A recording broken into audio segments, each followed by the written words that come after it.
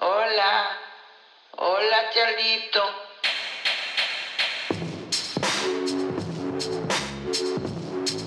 Charlito.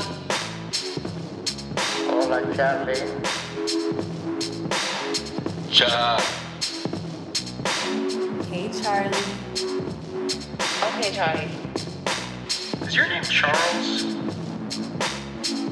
It's Charlie, not Charles. So it's really funny. You get the samples of how he curses at the guy. So he just says fuck over and over again. But he has some. So you give him the detail, Right. something that's like a inside thing, Right. and then on the greeting he'll unload on Roberto That's interesting. on everything. You and your bullshit, De Blasio. Yeah. You work for De Blasio. He sucks. Shit like that. So it's not that expensive. I think we should like if 6 of us got in, it'd be like an off the hook present. Yeah. You know, my sister did that with Amanda Seales. You know, Amanda Seales. I've heard of her. She's on Insecure. My sister, I guess, hired her to like do the I'm coming out, with, I want the world to know that I'm having a second child. Uh-huh. And Amanda Seales was like, is that a baby? Oh no! And then she says, Lily. Lily is the name of the first girl. Oh, Lily! What a surprise! And she's like all into it, and I'm like, wow, like that's They're a really good. easy way to make money. Yo, they're making a killing. You gotta see how much they're making. Thank you, man. Appreciate it. Look at this guy. The Go cigar. up because the top is canoeing on you. The cigar aficionado. My God, look at that. So Appreciate it. they got Dennis Rodman. They have everybody you could imagine. Dennis Jose Rodman was Feliciano's so doing expensive. Feliz Navidad. Yo, like, let me tell you something. If I get a birthday shout out from Michael Jordan, He's not on it. He's not on it. I will cry myself to sleep that day.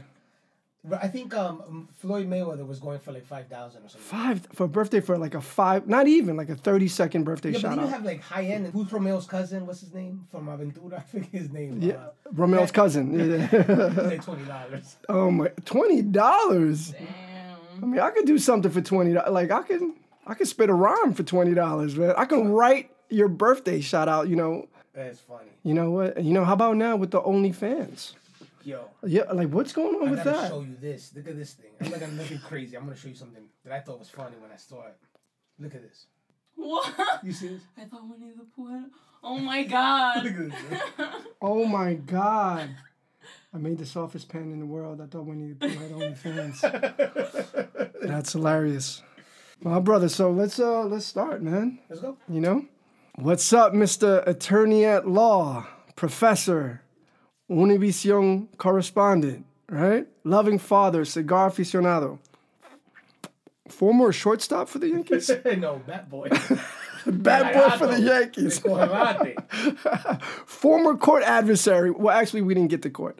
But Juan Carlos Polanco, right? Yeah, But affectionately known as JC. that's right. Thank you for being here, brother. I'm so happy to be here with you, man. Yeah. Big fan of the podcast. Thank you. And Thank I think you. you're doing great work. I'm happy to be here. I So appreciate when you that. called me, I couldn't wait to come down. Thank you, man. You threw on your favorite orange shirt. Yeah, I'm a Chacabana guy. I have what's funny is I have 22 tailor-made. No, I'm not. I don't like to show off. I don't show off ever. But I found this tailor who makes Chacabanas in Washington Heights, Really? and they have been doing the best work. I wear these on when I go on TV, so they can make them extra nice. And I got every color under the sun, Really? and I get to wear them in meetings. I don't have to wear a suit and tie. They're formal. I can rock them with jeans, rock them with slacks. And I'm putting Chacabanas on the map. I'm not even going to give commercial time. You know who you are. I love you.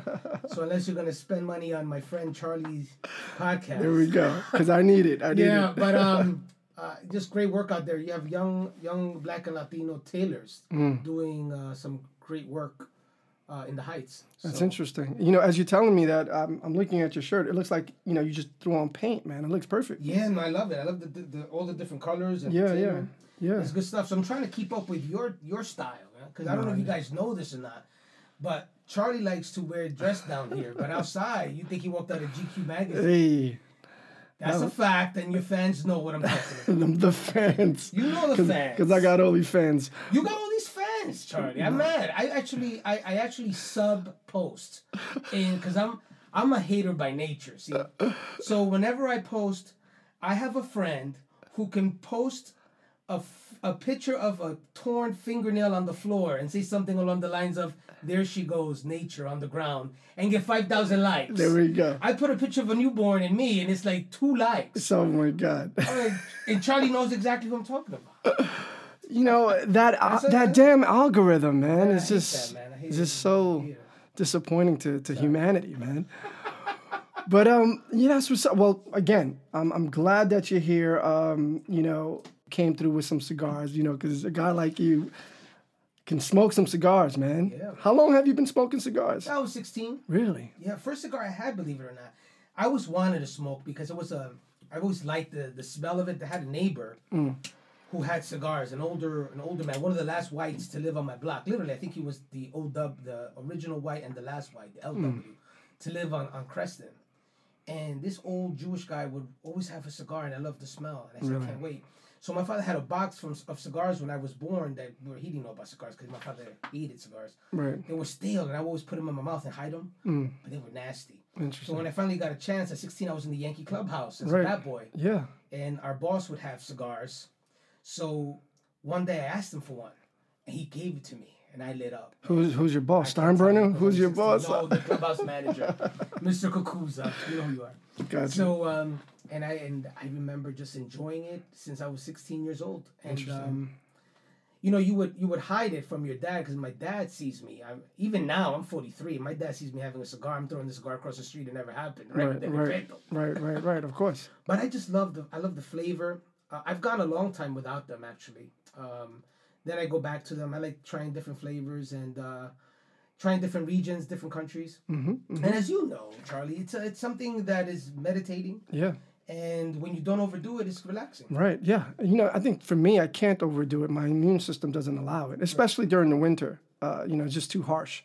In the summertime, I tend to smoke more cigars. But man, cigars and whiskey or cigars and like a good cup of coffee in the morning on a Sunday morning, you know, with a good book. Like, I don't think there's anything better than that. I agree. 100%. Yeah. I think about all the friends we have that are in the business, right? They've opened up businesses all over the shout city. out to Junior, you know. Yeah, they're doing good work. And this is the place where people come and speak, and a lot of good meetings happen with cigars. Of course. Some guys play golf a lot. I don't play golf. Some guys have cigars, and I do the cigar. Right. I've always said that if someone invites you to have a cigar with them, it's because they actually like you as a person. I agree. Because this is not a cigarette where, you know, you're rushing to get it done, and you know you smoke that cigarette within 2-3 minutes. Like a cigar, it takes like 45 minutes, an hour sometimes. Of course. You know, so you're pretty much committing yourself to being 45 minutes in this person's presence. Right. Like that should say something, right? I agree. I always thought of a good cigar as like real love, because a good cigar, you could step away from it for a few seconds for, you know, some time, but when you come back upon your return, it's still burning, you know? Yeah, that's true. You know, so I never thought of that. yeah. It's interesting. What's your favorite cigar? Oh, my favorite is this one here. The Oliva 5 Melanio. Okay. This cigar is really good. Really? What is it? Like think from you what would country?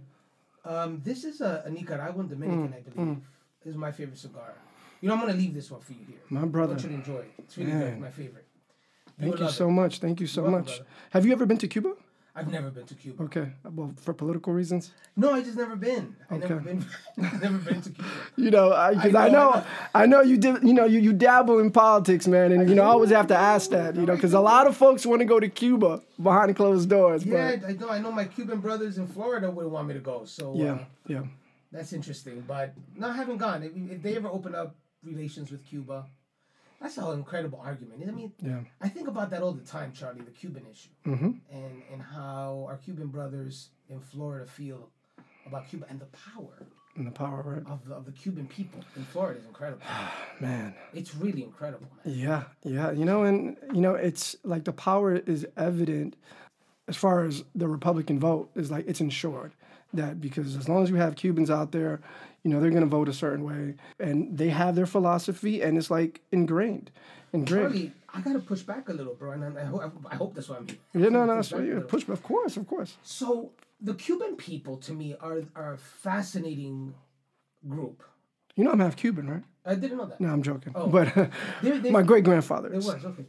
Oh, that's cool. So I didn't know that. But the Cuban American people, to me, are incredibly fascinating. First, their experience is very different from my parents from the Dominican Republic and from our Mexican brothers and our Puerto Rican brothers.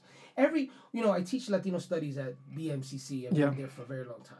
And we talk a great deal. I teach this class called the Latino Experience in the United States. And we spend a semester examining the different Latino ethnic groups in the United States. We look at their experiences, American intervention in their politics, and how that created an environment for massive immigration from those countries. And, when we get to Cuba, Mr. Juan Gonzalez, who wrote the book Harvest of Empire, which is our textbook in the class, writes about them in a very interesting way. They had a lot of, they obviously, the majority of them come during the Castro Revolution. Right. And many of the people that come left because they lost their businesses, they lost their property, they lost their homes because of the revolution and the redistribution of the land, etc.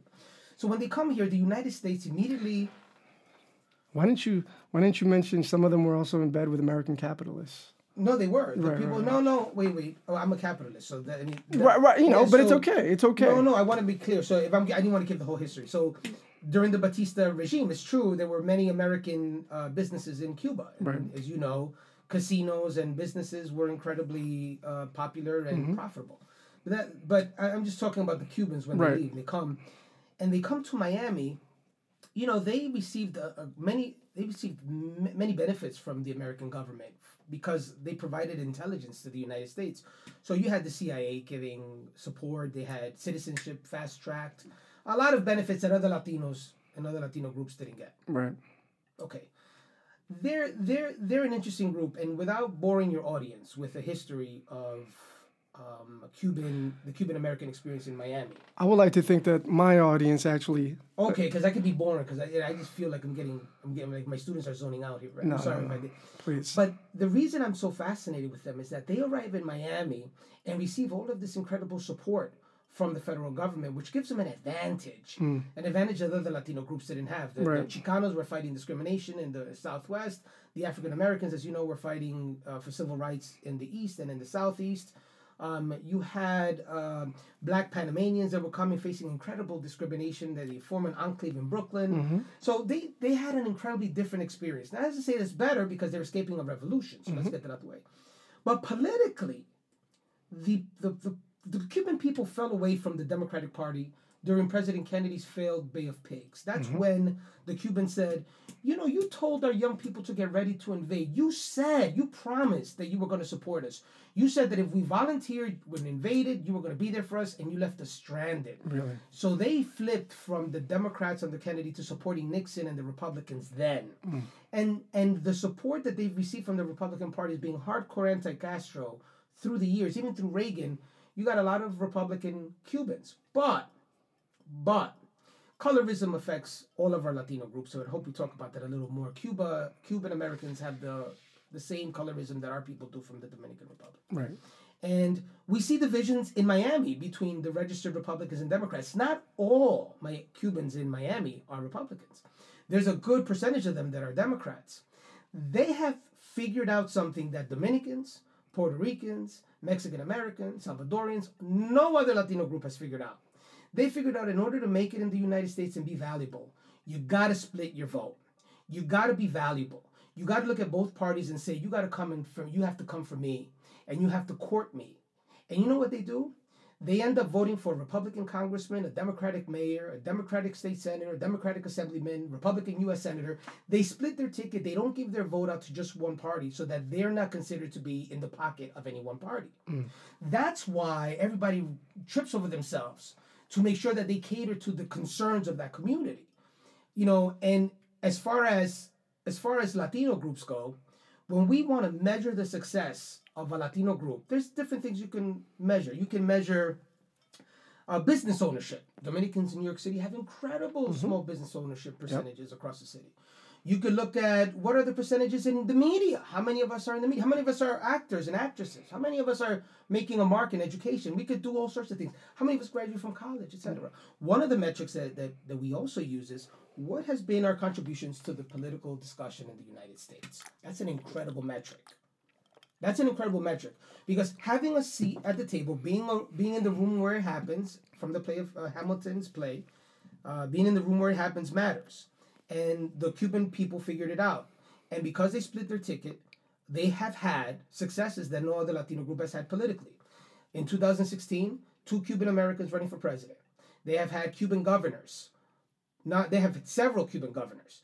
Currently, they have 3 Cuban U.S. senators now, but in previous elections as well, they had even more senators. They've had almost every single mayor in Miami since the beginning. So when we examine the successes of the Cubans, they figured out how to be successful politically. The Dominican people just got their first Congress member, and we've been here since the 40s. So we just got our congressman. Our first congressman was also our first assembly member. So the Dominican people are slow to the game when it comes to vamos pa'lante. And I think it's something for us to think about and talk about. I'd like to talk about that with you. Yeah, JC, but let me ask you this. How much of this power that the Cuban people have in this country have to deal with Fidel Castro, the man himself? The fact that, it was in the best interest of the United States to invest in these Cubans, because in these Cubans who could provide leadership, who can provide classified information as to how to overthrow Fidel Castro, undermine his regime, right? It's almost like as if there was an interest. There was a self-interest that made them valuable for the United States. And that's why they got that. Right. That's the first thing I said. Right. So, yeah, that's the first thing you said. But as far as people, I think Dominicans are just as politically inclined.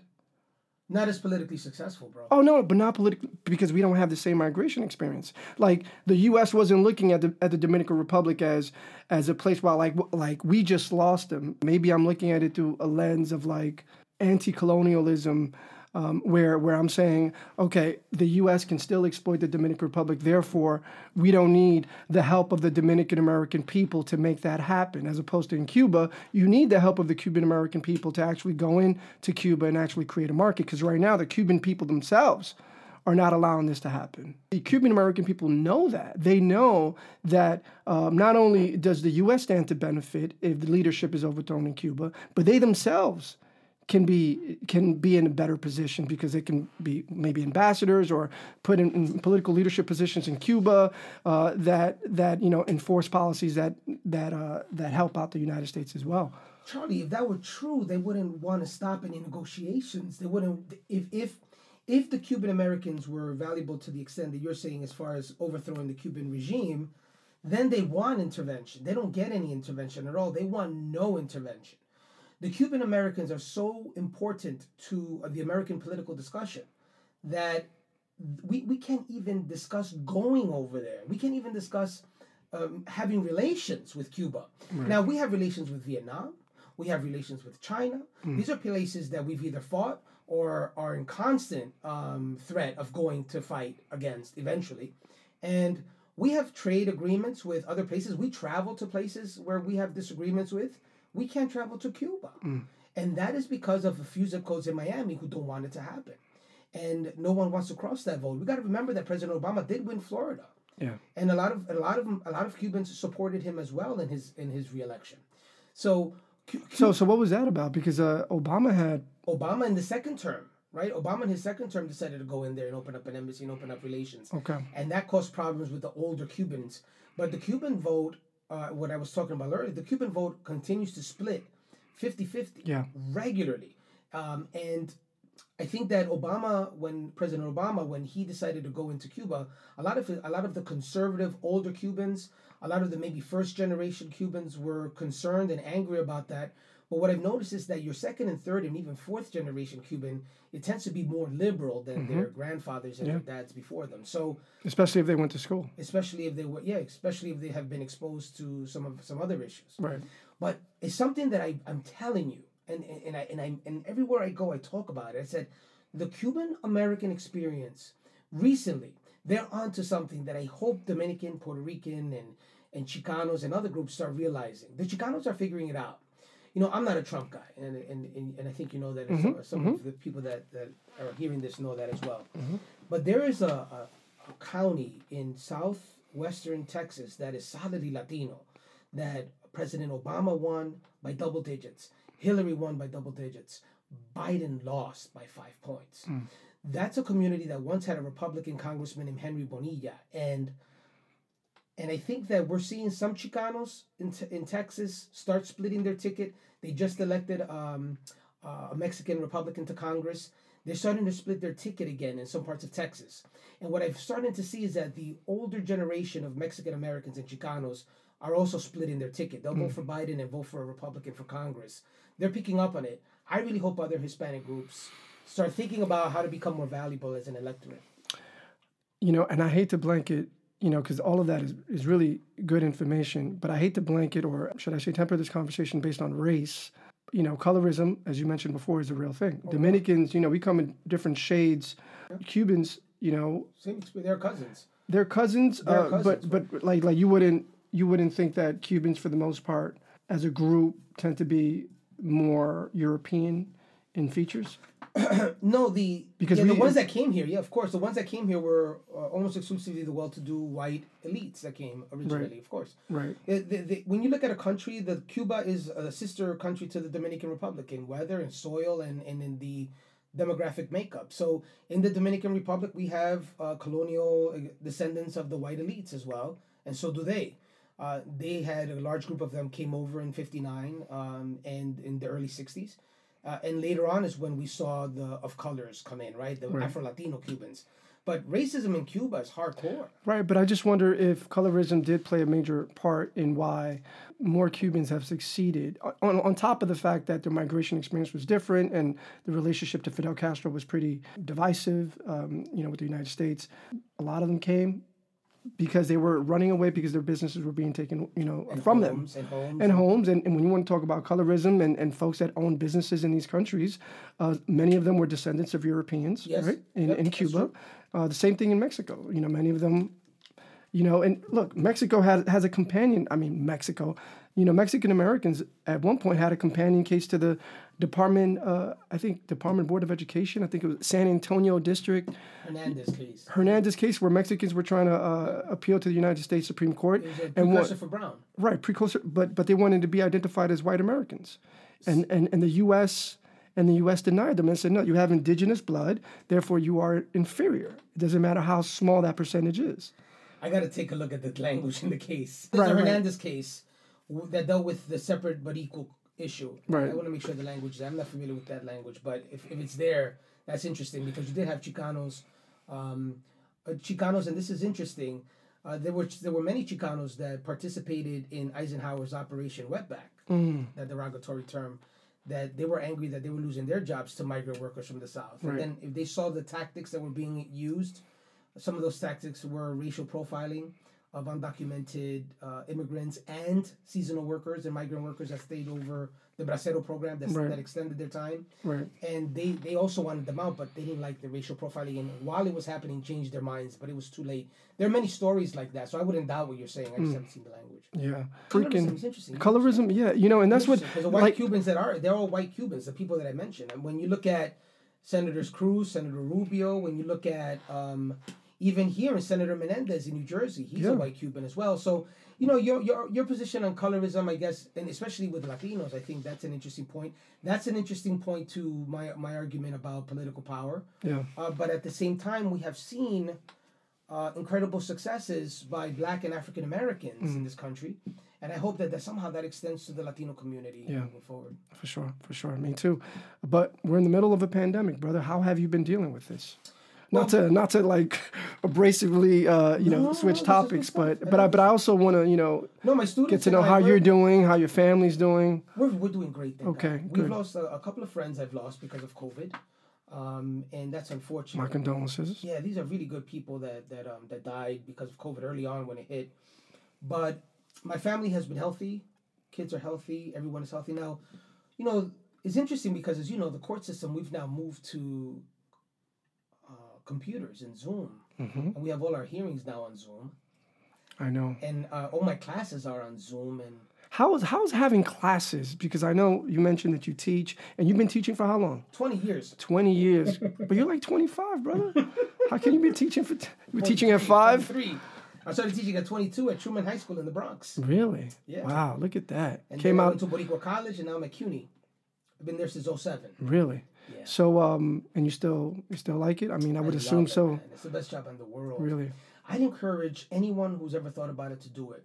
If I could go back in time and if I could afford it, I couldn't afford it, but if I could afford it, teaching in the public school systems was the best job on earth. Yeah. And you changed the lives of so many people. And a lot of those people stay in contact with you so many years later, and they're on my Instagram, my Facebook, and I see their successes. Some continue to be incredible people, like Remy Salas. I don't know. Remy Salas. He was What's my up, brother? student at Truman High School, man. Really? Freshman year, yeah. And then I saw him. He one of those kids that I saw a lot of potential in. Yeah, look at him now. Yeah, look at him now. He teaches it with me in my department, Right. working on the Biden-Harris campaign. Yeah, he was out there in Florida. Out there in Florida. Yeah. Worked with the mayor's office for a long time. Was in private practice. Good stuff, man. Yeah, that's so awesome. you see a lot like him. There are about 30 others, and you think back, you're like, wow, that's incredible. That's an incredible job. I love teaching because you get to make a difference in the lives of people. You get to talk to smart people. You get to kids that most people don't have any hope for. You turn out that they are brilliant, and they're full of potential, and all you needed to do is tap it. And one of the things I wanted to tell you was I was inspired as a young man in '88 when I saw Stand and Deliver with my dad at Lowe's Paradise Theater in the Bronx. And I saw Jaime Escalante teach it. I just loved his style. So to this day in Latino 150 at CUNY, we watch Stand and Deliver and we break it down. Interesting. And we see his Escalante's teaching style, how he brought the best out of the students, how he connected with the students, how he worked against a system that thought they were designed to fail, and how he connected with them culturally. And Right. It's an incredible movie. I don't know if your viewers or your listeners have watched it, but I'd encourage you. It's on Netflix right now. Stand and Deliver. All right. A great film on achievement, students, racism, colorism, and poverty and the impact of poverty on students. So, teaching on Zoom has been tough. I love the classroom. Teaching on Zoom is not the same. What do you mean when it's not the same? We were trained, we were trained to teach in, we were trained to do distance learning. So, teaching online is interesting because you use Blackboard and you use these other new technologies, but if you're not into that and you like your classroom, it's tough. Especially when you have policies that don't make you tell your students to turn their cameras on. That's ridiculous. It's hard because I'm teaching there. There's just me, one other person, or 3 other people in some cases, and like 40 black windows. So what's the rationale? No, but what's the rationale behind, allowing students to have a black screen? How do you know they're even there? I don't know if they're there. Chances are they're not. Sometimes I've called on them repeatedly. The rationale is... I'm sorry, this is college, right? College. Because now you're teaching at college, right? Yeah. You can't they could be... the rationale is that that's their safe space. They could be in a bathroom. They may not be comfortable with turning on their cameras. They may be in a room where there are other people, and not to make them uncomfortable. And I understand the touchy stuff, and I'll even make that announcement. I'll tell them, I can't make you. I understand, and I go through the list of all the reasons why they can't. But if you're just sitting there, it would be great if you could turn your camera on, and I'll take my hat off. And I say, look, my hair is a mess, and Fabiola's hair is a mess, and we're here together, and we're doing it, and it doesn't work. Man, as you talk about that, I remember watching a video that went viral.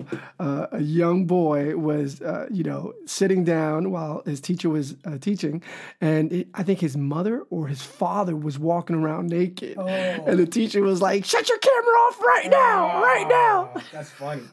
But then you have the one student So what's happening? on is smoking, Oh, my God. vaping, drinking. That's great. Well, you know what? I always said smoking is conducive to learning. I absorb my information better when I smoke. What's funny is you mentioned that. He is vaping like a madman, and I asked him a question, and he got really deep. I was like, whoa. Vape away, young man. Vape away. Touching the gods. That's what's up, man. That's what's up. Man, I can imagine you being like an awesome teacher, man. Thank you, man. Because, you're fucking funny, man. I love it. You're one of, and I'm not saying this because you're in front of me. You're one of my favorite people that I follow on IG. Thank you, man. Like, your memes are hilarious, brother. Thank you. I just steal them. People find funny. I wish I could make memes, but I'm not that technologically savvy. I think about memes think all you day. are, My man. mind is My mind is on me. Like, I think memes all day long. Yeah. I'm like, I can't make these things. Or the videos are even tougher to make. Yeah. Like, I think about it. It's just Instagram is such a great place. Yeah. It's the best out of all the social media. Twitter sucks. Because Twitter people are so mean. Have you been on Twitter recently? Yeah. Oh, people are so mean. You got the president yelling and saying nasty things. People defending him. Other people getting nasty. You're just like, what am I doing? You say anything. Everybody wants to attack you. It's like, I could say something along the lines that, guys, the election's over. Let's unite as a country. Oh, forget Why about you didn't it. say that 4 years ago? You didn't say it. I'm like, oh man, I Yeah. did. What are you talking about? It's not everything's so evil, but Instagram is like therapy. Mm. Because Instagram, you go, you see pictures of families, people with new relationships. You see kids, people laugh. There's comedy. It's such a great place. It is. It is. It is. I a like good, it. There's nothing. There's no. I haven't been in any combative space on Instagram. Maybe because of the people I follow. I don't even. I just don't see it as a place where people go in there and start yelling at each other. Yeah, but images do something to me. Like they carry energy with them. So maybe that's because of the people that I was following. Like I follow folks that are very aware of what's going on, and when it comes to police brutality and empowerment of people of color. But there was a young bro that I truly respect, and I admire him on a personal level.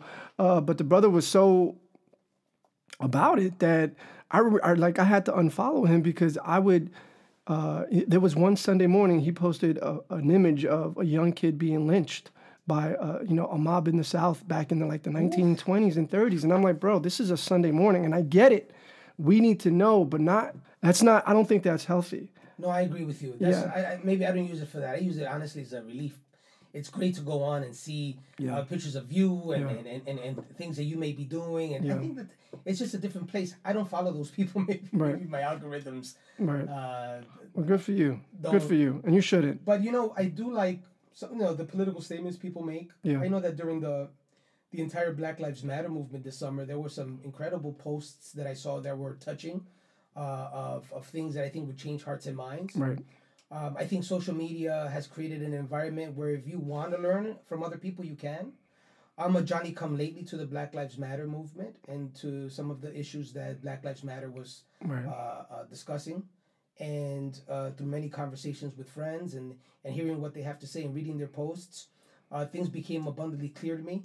And I respect the opportunity to change hearts and minds through social media. Right. So you'd be surprised how many positive things come out of social media when you follow the right people, and people are conscious that people are reading what you're writing and posting, and good things happen, man. Yeah, I wholeheartedly agree with you. I just think that as folks that only have a limited amount of energy and time, sometimes you could get too consumed with it. And, just because it's good information, it doesn't mean they should dedicate a full afternoon to reading, I hope not. Inspirational, quotes Well, or... you use Facebook? I try to, only to keep up with old friends from high school, from the neighborhood, family members that, they tend to be on Facebook, so I only do that to just connect with them. The issue with Facebook, I started seeing a lot of fake news articles, especially during the time when Trump was elected in 2016, crooked Hillary this, and just a lot of conspiracy theories on Facebook. It was just too much. It was... like to think that Facebook is cracking down on that. I think they have. I like the fact that they censored Trump, when he was making these outlandish comments about there being mail fraud without providing, at least evidence, I think they were doing the right thing when it came to that. I'm not a big fan of censorship, but at some point, you have to protect, the minds of the people. But going back to Black Lives Matter, and I know you've always been a proponent of Black Lives Matter, specifically when it comes to the Dominican Republic. You and I, we've had many conversations about Dominican Republic and Haiti. Oh, yeah. And I think you teach that subject as well, right? And I know you appreciate Toussaint, A great deal. A great deal, One of my heroes. Really? If I didn't have eczema, I tattooed Toussaint on my shoulder. Really? Toussaint is incredible for me. I teach the history of the Dominican Republic. As you know, I'm a black and white Dominican. Mm-hmm. And being a black and white Dominican, it's an interesting history. Studying history now, you start seeing some of the things you saw growing up and how people spoke. Yeah. And my fascination with Dominican history was when I was playing baseball there at 16. Man, what an incredible place! Of the way people speak, the way people think. I found it to be interesting. I was 16. Peña Gómez was running for president. Yeah. Brilliant man. Yeah. Peña Gómez was running for president, and there I was in Santiago, where my father's from. My father's a black Dominican. And just to be clear, Peña Gómez was black Dominican. Black Dominican. Right, for those that don't know. Yeah, and Peña Gómez was one of the leaders of the PRD party. Peña Gomez was one of the civil rights leaders of the 1963 Constitution. Peña Gomez was down with Juan Bosch when he got elected. Peña Gomez was the man. But Peña Gomez ran, and what I saw changed my life forever. I saw black Dominicans, like my father, not my father, like my father, passing out literature depicting Peña Gomez as a monkey. Yeah. Saying he's he's not one of us. He's a dirty black. And I was just shocked at the language. And I was like, wait a minute. This language, I'm 16. This is a tough time. I'm like, this is really happening here. Like, I'm there with my black family. This is what people speaking like in the neighborhood. And it was really weird for me to see black people speak about black people that way, and seeing how white people joined. And I saw a lot of anti-blackness then, and that's always impacted me incredibly. And then everything started making sense. For your viewers that don't know, you know, and this is not castigating the entire Dominican people, but for a country that is over 90% Afro-descendant, it has an incredible racial issue. For sure. And we can go back and blame the Spaniards and colonialism, and we could start putting all the blame, but at some point we got to take responsibility for what we say and what we do. For sure. But common in Dominican language are things that people say that come out of a KKK general interest meeting. Yeah, for Like, sure. no me traigo un prieto, don't bring a black person. Of course. No atrase la raza, don't delay the advancement of the race by going black. These are everyday things in the vernacular. Right. The way we talk about hair, skin, nose, my God, no me traigo una morena. What the hell is going on? These are black people saying this. Right. So, I've had many black Dominican friends say that I'm going to be the only black Dominican in my household, or the only black person in my household. It's incredible. Yeah. I can't believe it. I'm shocked. And you know, the more you read, the more you study, the more you see where it comes from, who's responsible. And I'm one of those, you know me, at some point, Dominicans have to take responsibility. For sure. You know you black. You know you're black. You know if you don't want to claim blackness, don't claim it, but don't speak that way. Right? And it really hurts a lot of people, the way that our women view their hair. Man, they'll spend hours in a hair salon. Man, but like, you know, you go to... in the morning. My brother, but you go to a Dominican neighborhood and, you know, what do you see the most? Salons. Salon, que fue? And haircuts, barbershops. We have and you know what's interesting? I want the Dominican brothers and sisters to know, that if you're listening here right now, it's not limited to us. I tell this to my class because it's a Dominican history class, and it impacts me because this is how I grew up, and I saw the black and white experience firsthand. We're not talking about Hawao. We're not talking about mulatto and black. I'm talking about I come from a white and black punto household. So I've seen the worst of the worst on both sides. So I'm being honest when I tell you this. The same experience, that same colorism that exists, that same, unfortunately, self-inferiority that I see in our people, it's not limited to Dominicans. We see it with every group of people. For sure. From people in the continent of Africa, and I've spoken to many of my students from Ghana who shared with me the same story that are in my class now, to our African-American brothers and sisters in the United States. Bro. You know, we talk about Madam C.J. Walker a lot, the first American black woman millionaire, God bless her.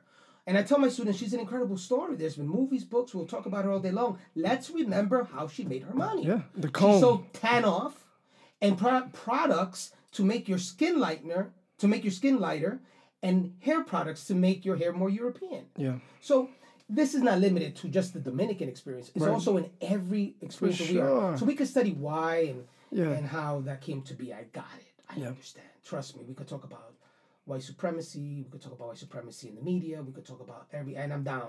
But at some point, we have to take responsibility and say, hey, that's no way to talk, Dominicans. Right. That's no way to be.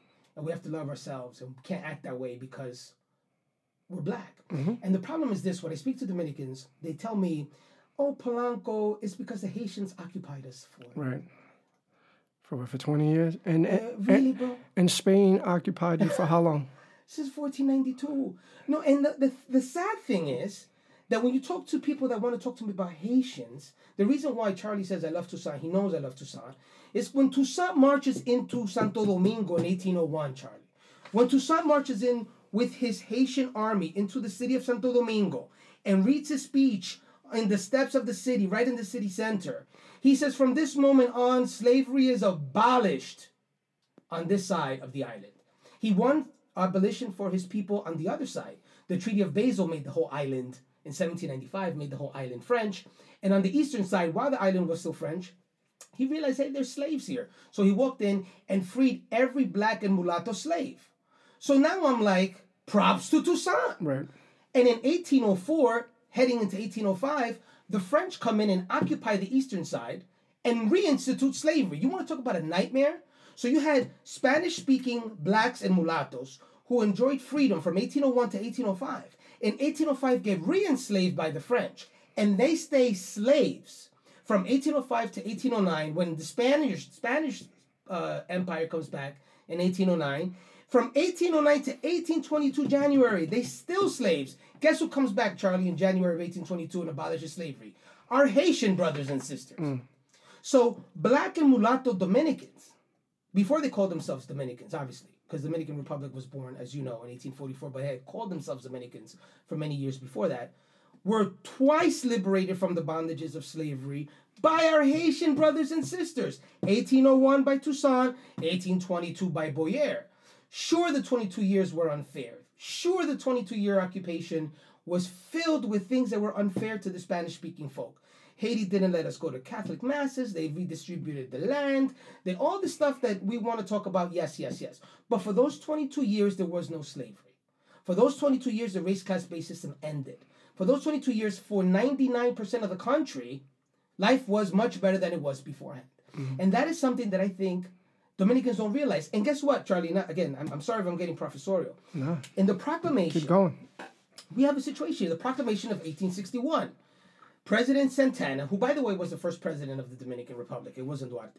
When Pedro Santana, in 1861, speaks to Leopold O'Donnell, the Prime Minister of Spain, and says, hey, I can't do this independence thing, I need help. And Spain comes back and recolonizes the Dominican Republic. The Dominican Republic loses its independence in 1861 when it becomes a colony of Spain. Do you know Leopold O'Donnell had no idea that it was a black colony? He thought it because Santana told him it was Catholic and Spaniards and spoke Spanish. Well, his people realized, hey, this is a black place. These people wouldn't even qualify for citizenship back home. So they institute a race class-based system. The blacks on the island revolt. The blacks on the eastern side, led by Gregorio Luperon, proud black Dominican, and another guy named Ulysses Haro, who ends up being a dictator later on, they create an army that is no longer just white and upper class. Now it crosses every part of DR. It crosses poor, mulatto, black, white, rich, and they get together and they declare the War of the Restoration of the Republic. And they beat the shit out of the Spaniards. I'm sorry for cursing. Yeah, that's fine. They beat the Spaniards in the War of the Restoration and get their independence back from the Spaniards, okay? After reinstituting a racist-based system.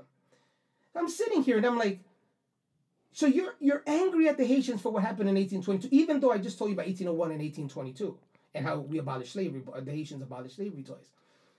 But you have no problem with your Spaniards that came back and reinstituted it. So we have some real problems. A lot of that has to do with Trujillo changing the curriculum to make it more white and anti-black. El proceso de blanquimiento, right? Yeah, blancanization and an essay written by Manuel Battle called The Policy Sense that really codified what Trujillo wanted to do with whitening the country, from making whites the image that you saw in every travel brochure, from making sure that every statute in the Dominican Republic represents a white person and not a mulatto or a black, from making sure that he perms his hair weekly, that wears white powder and eyeliner to appear more European, to deporting all blacks out of the country, including many from the Bahamas that used to come work in seasonal jobs, and the Canary Islands that would work seasonal jobs, from encouraging immigration from Europe and deporting blacks again.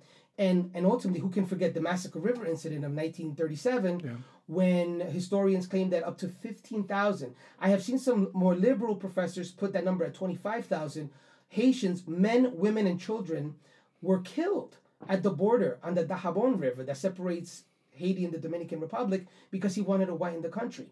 What's crazy about that experience for me is that the Dominican Republic, and this hurts me because I know that the listeners and my students that may be listening know that I'm very pro-America and I get bipolar sometimes.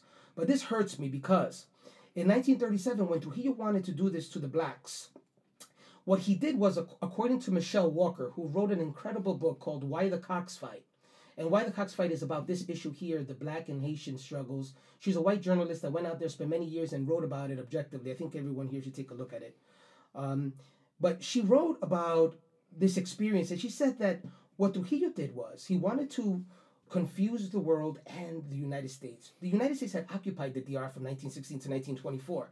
One of the things they did when the occupation happened was confiscate all the weapons from the civilians and only allow the military to have guns. So when he put this plan together to kill all these Haitians along the river, he didn't want his army to use guns. Because if they used guns, then the United States and the countries around the world would know that this incredible capitalist democratic leader of the Dominican Republic, Trujillo, was a killer. Nobody wanted to deal with a killer. So what he does is that he gives his military machetes and sticks. That way, he takes their uniforms away and gives them chacabanas, or what we call guayeberas over there. So that when they go out and do this incredible genocide against the Haitian people along the border, he can also always claim the campesinos did it. It wasn't me. So Michelle Walker claims that they would get drunk the night before the killings, and then he would have them go out there and do this. Men, women, and children, as they ran back across the border to go back to Haiti, because they had been along the border and they were crossing over to the Dominican Republic, and some of them had problems with Dominicans, and there were some issues with stealing cows and chickens. That was the excuse. Right. As they were going back, they would be killed on the spot for 21 days, 3 weeks of a massacre. As the Haitians went to get support from a police officer, they would be killed on the spot. And many Black Dominicans were also killed. So you may be asking, how would you be able to tell who was a Black Dominican and who was a Black Haitian? Perrin. They used to use the Perrin, right? The parsley test. You know, when you say parsley, and if you're a Haitian and someone shows you a parsley, because of the Creole French accent, it sounds like pewe. So pewe, you immediately know the dude is Haitian. Right, that was the test they used. This is one of the things he did to blancanize the country. Right. This was terrible. So this is where our grandfathers come from. Our grandfathers, our great grandfathers, they come from a curriculum that teaches them that white is better. Right. That he wrote. Right. They come from an experience like this where they see that, you know, they've been taught that they're inferior. Right. And then this here, because of censorship, we didn't get the truth behind what happened. We got that they were causing problems and the Dominicans revolted. Of course. Like our form of Jim Crow laws. Right. Yeah. And what happened here was that we didn't know this because of the censorship. But in 1989, President Reagan declassified a memorandum written. And by the way, for those of you, my students know, but if you are wondering where you can find this memo, Professors Inoa and Sagas wrote a book called The Dominican People, A National History. It's a documentary history book with all the documents. There you could get the cover letter through he wrote to the Marines to get into the program. You could get letters from Columbus. But there is a declassified 1989 document where the United States, at the moment, in 1937, I'm talking about our intelligence officers on the ground, were writing about the Massacre River, what was happening, how it was happening, and who was responsible for it, and why were they using sticks. I mean, the United States knew it was happening and did nothing about it. It kills me to this day that we didn't do anything about it. It bothers me, it hurts me to the soul to know that we knew this. But in 1989, it's declassified. I teach my students that we're reading this.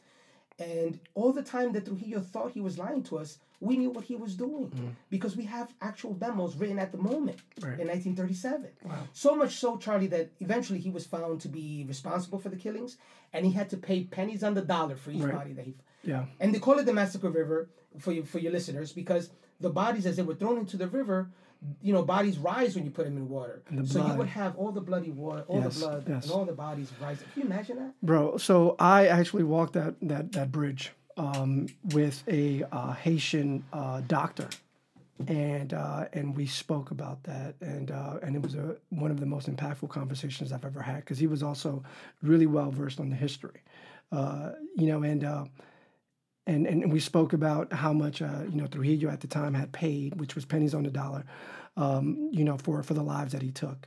It was a tremendous blemish in Dominican history. Wow. Yeah, you know, and it also forces me to think about how many Dominicans were ingrained, you know, and I say we because I'm a product of that, right? And I've also had to unlearn many of the biases growing up. You know, I was fortunate that I was raised in Harlem, and you know, I grew up around a lot of African Americans, and so whenever I would go to the Dominican Republic and I would see that treatment, it would really shock me.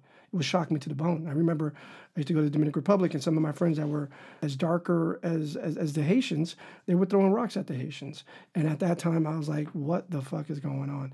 I wonder how many Dominicans still feel that anything close to black would, even though they're not living under those exigent circumstances where their life can be taken away from them for being confused as a Haitian, how that is passed down through trauma, where you feel that you're less of because you're dark skinned. And that comes, from many, many, many years. And again, the man himself, as you mentioned, would wear makeup to appear lighter in cameras, to portray this image of himself. I'm talking about Sammy Sosa or Trujillo?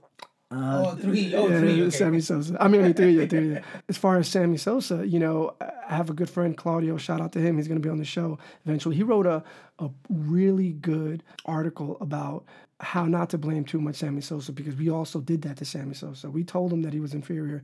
We told him that he, when I say we, I'm talking about the Dominican culture. We put him down for being darker, and he internalized that. So he's not the only party that we should blame, because obviously we all have utility, but the culture did this to Sammy Sosa. He was also victimized by the culture. But anyway, it's so powerful that what you're saying, and I feel that the younger Dominican Americans are getting hip to to the game, and many of us are having very important but yet uncomfortable conversations with our older relatives that we love deeply. Oh, man, that we love deeply. I had to have a very uncomfortable conversation with one of the most favorite people that I've ever had in my life, which is my grandmother, may God rest her soul. And and she made a comment, and we had to talk about it. And again, now it's not as aggressive as saying at the maldito whatever, but it's more about the microaggressions, the hair, the are you sure? We're progressing in dialogue. We're too slow, Charlie. Yeah. Charlie, I hear you. Yeah. I hear you the whole time. I'm like, feel you. let me, Charlie. Charlie, we're too slow to the game, Charlie. Yeah. Charlie, our African-American brothers and sisters, with all the skin lightener stuff that I told you about a little with Madam C.J. Walker, there was a civil rights movement in the United States where African-Americans said, we got to be accepted here, right?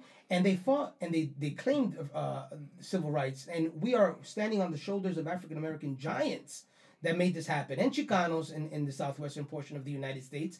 The Dominican Republic has to wake up already. It's too much for this. Yeah. Right. And I hear it too much. I hear your boy, and I'm going to read his article. I'm sure he's smart. But I want to just say, Sammy Sosa knew better. Sammy Sosa knew better. He knew how many black Dominicans viewed him as a hero. It's like Celia Cruz. She knew how much she meant to black Latinas. To the very end, she was proud of her blackness. Right. She wouldn't do that. Why would Sammy Sosa do that? I understand what you're... And I'm gonna but Sammy Sosa and I, you and I have a privilege that Sammy Sosa didn't. Like, we were raised in a country that was exposed to the civil rights movement. He wasn't. Right? Like that's a lot. And that shapes our consciousness. So yes, I agree with you that we need to be hip to the game.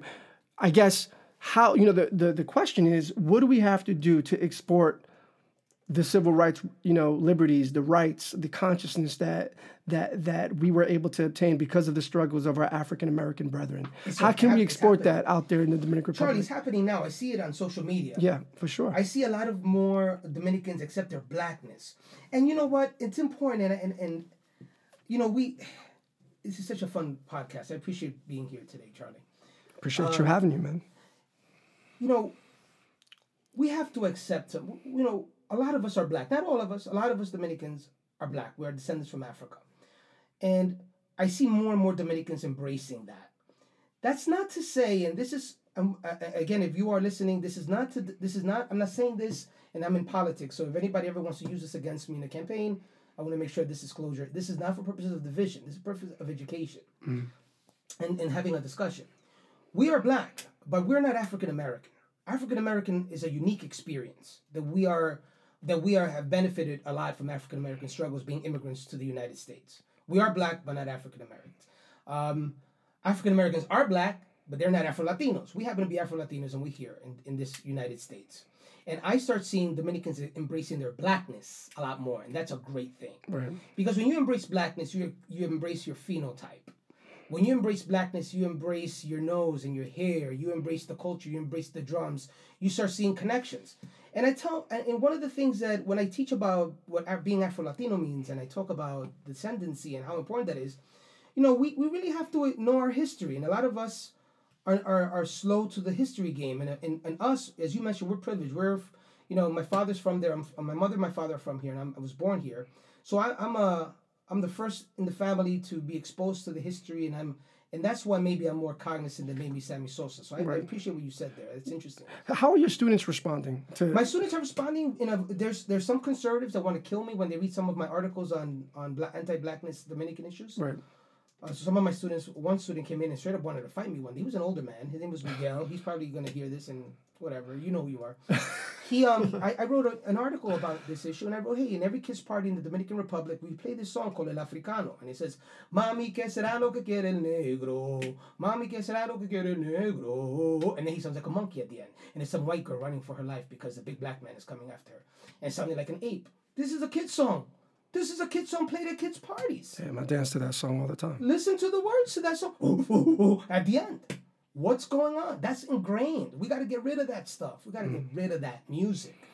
And I think one of the things that my students appreciate is the connection. And I learned that from Escalante and Stand and Deliver.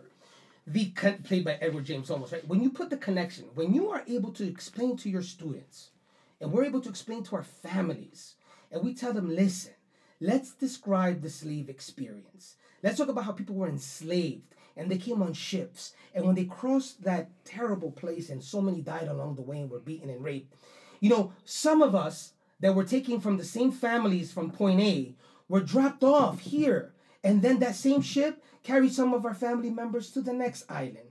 And then some of us stayed on that ship and they carried that to the next island. And some of us made it all the way to Alabama and Louisiana and southwestern portion of the United States. Our families were broken up, and that diaspora is incredible because our families, we can trace our culture throughout the islands, throughout South America, throughout Central America, Mexico, and all over the United States. And I tell them, how do you prove it? Well, the easy way is phenotype. That's the easy way. Yeah. When nothing else fails, just look at how you look. Right? We share a lot of things. That's the easy one. Yeah. And it's bullshit. It's bullshit. You know why? Check this out. I took the DNA ancestry test, right? Oh, what happened? Okay. So I came out to, I thought I was going to be a bit more West African than what came out. I think I was 54% Iberian Peninsula, the Spanish, obviously. I was at maybe 24% West African, Ghana, Nigeria area. My sister, light skin, softer hair, green eyes, came out to have 10 percentage points more West African than I did. That's fine. Which means that it's super unreliable to rely on phenotypes. No, it's reliable. No, hold up. So that's interesting. I've taken both Ancestry DNA and 23andMe. Okay. It turns out they're 98.5% reliable. What happens is that not all our brothers and sisters that we have from the same mom and dad will have the same DNA trait, ethnic DNA trait. Right. I didn't know that either. Oh, no. I didn't know that. So we're going to have, in our family, you're going to have a brother and sister. One of them may have more African DNA or less African DNA. Right. And just because you're brother and sister doesn't mean you share the same. Understood. Yeah, that's interesting. And I'm not saying that the results themselves were unreliable. I'm just saying that it's unreliable to judge each other. Or phenotype. Or based on phenotype. Yeah, that's the most basic one. That's not the way. But I said if you wanted to, the lowest common denominator, and you wanted to see descendancy from a continent, let's look at some things that are in common. And sure, you could play the game of phenotype, but then let's go a little deeper. I tell my students, let's go a little deeper. I say let's talk about what happens when we take the instruments of the enslavers and we mix them with our cultural traditions. Let's listen to some of the similarities that happened on these different islands that never met. Our slave ancestors were hanging out with their slave ancestors in Cuba and our slave ancestors in Nicaragua and our slave ancestors in the United States. They never hung out. Right. But let's listen to the music. So similar. Yeah. What? The drums. Said, when you hear the drum, and then the Spanish slave master was, because of the Arabic influence, had many more guitars. Okay, we know that, right? We know that the English slave enslaver, he had more brass instruments. We start looking at the what happens when we marry our traditions with the slave master's traditions. And we start seeing incredible similarities. So we play, and I play a little bit of bachata here. And I have my students listen to that. And then I tell them, what's bachata? Well, bachata is always sad. Bachata is a sad music. Even the cool bachata is sad. Like, Corta for vena, example, that's what they call it. Corta vena, yeah. When you Cut talk- your veins. Yeah, cut your veins. When you hear Romeo, when he has a cool bachata, it's really sad. It's about him cheating on a girl he really loves. It's Right. always sad. Right. Bachata's sad. But It's he's just- innocent. He's innocent. though. He's innocent, right? So we hear it. We hear bachata. We hear old bachata, new bachata. Then I'm like, let's hear some more stuff, and we go to reggae. What do you hear? Oh, you hear sadness. You hear love sadness. You hear sadness about your life and the condition that you live in. Sadness about the government. Sadness about your woman that you love. Let's go up here a little north to Louisiana. Let's see what do you hear. And we start hearing the blues. And what do you hear in the blues? Sadness. And what is happening here? We see the same melody coming out in different rhythms using instruments that belong to different slave masters. But the way we play our music and what we're singing about is similar across the diaspora, but with our own unique style whose lowest common denominator is that African diaspora. And then let's take that into how we pray. I tell my students, have you been to a white mass? I used to be an altar boy. I used to go to white masses. I used to be an altar boy. Me too, brother. Boring as hell. Yeah. Right? I know all the songs, I love them, but they were boring. Yeah. I even tell my students, hey, did you guys ever hear of the castrata? And I was like, they would take these young men and take their testicles off so they can have that high-pitched voice. And I tell them when to stop. They couldn't believe, this is how they used to sing. Have you ever been to a Dominican mass? You ever walk in there and see people take out the guitar and the drums? You're like, where am I? What's going on here? Right? Have you ever been to a Black Baptist mass? I said, Black Baptist service? I said, I went to Grace Baptist Church in Mount Vernon for a funeral once. And it was so lively, so incredible. I felt Jesus so much. I thought Jesus was sitting next to me.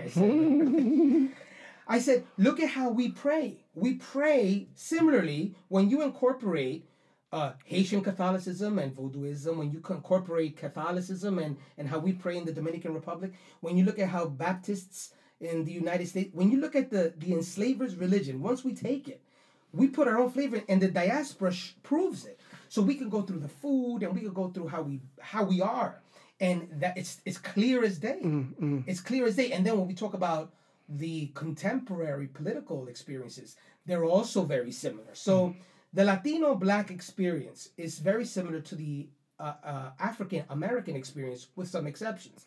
The African American, and the reason why I made sure early on, because I think somebody will use this against me one day, I wanted to be clear that it wasn't for dividing, but to just to call light to it or call attention to educate.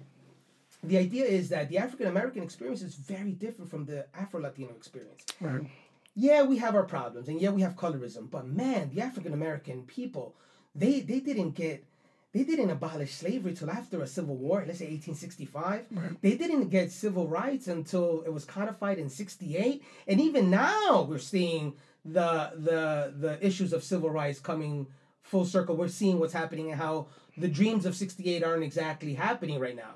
When you look at the African American experience, those descendants of the slave experience in the United States, and you compare it to the Latino, it's very different. Yeah. Because in there we're in the majority.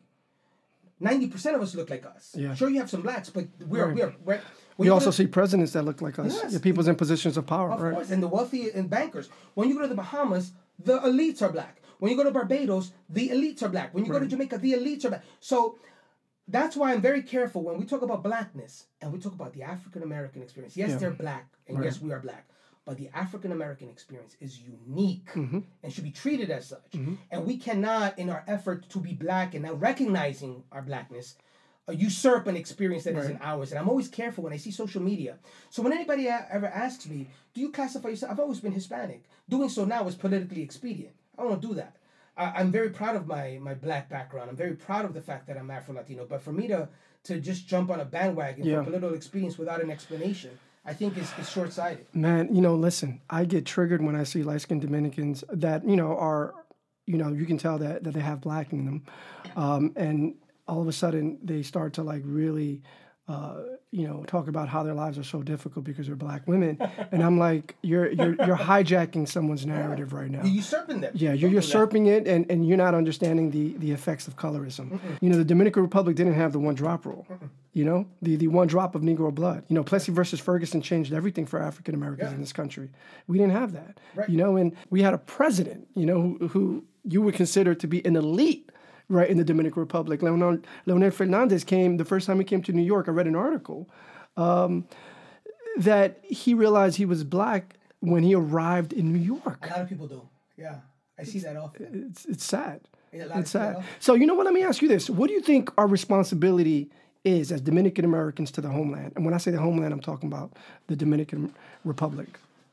You know, it's hard for me. I'm American. I'm American of Dominican descent, and I'm not too happy with what I see in the Dominican Republic. It bothers me, and I see that it's reluctant to change by a lot of the opinion makers. Mm-hmm.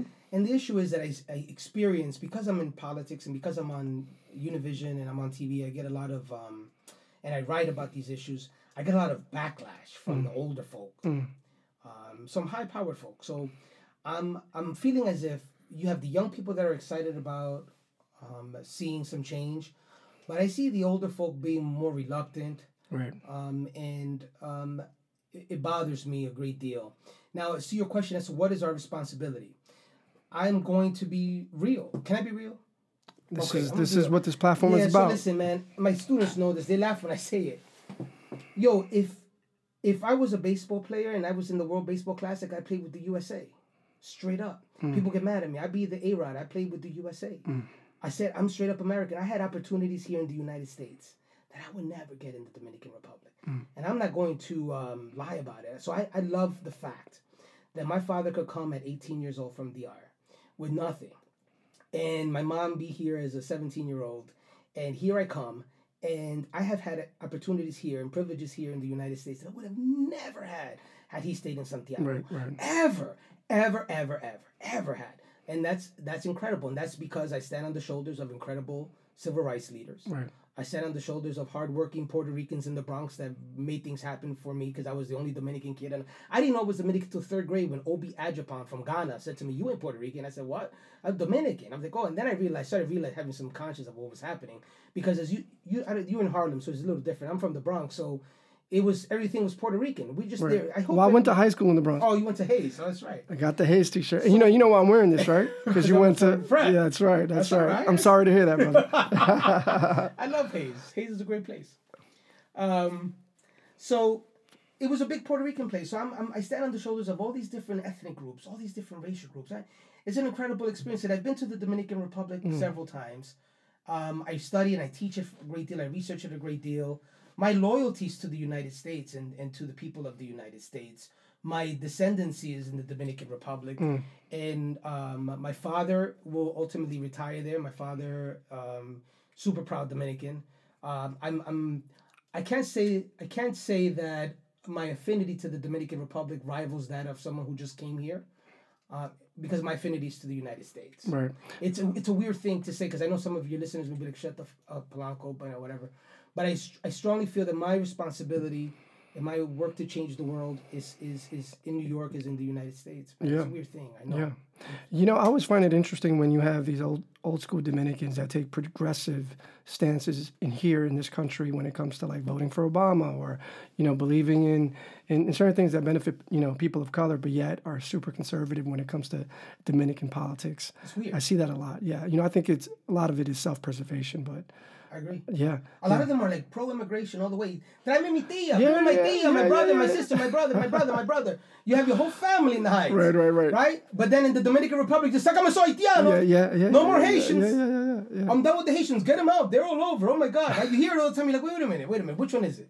Well, what is it about? And then, when I get them mad, and I do this to myself, I think I get myself into these disagreements. I was like, let me ask you a question. If you're so mad about Haitians being in the area and you're so mad about the undocumented Haitians, and you supported the decision to deport 210,000 Haitians in 2012. If you're so excited about that, I tell them, what if Haiti's demographic was different? What if they were blue-eyed and white and black? Forget about it. Bring them in. Ven pa' acá. Bring them in. Yeah. So, you point that stuff out, they get mad, but it's true. Yeah. You're going to tell me they get... And look, and I'm going to tell this, Donald Trump, if you're listening ever, would you be so interested in putting up a wall?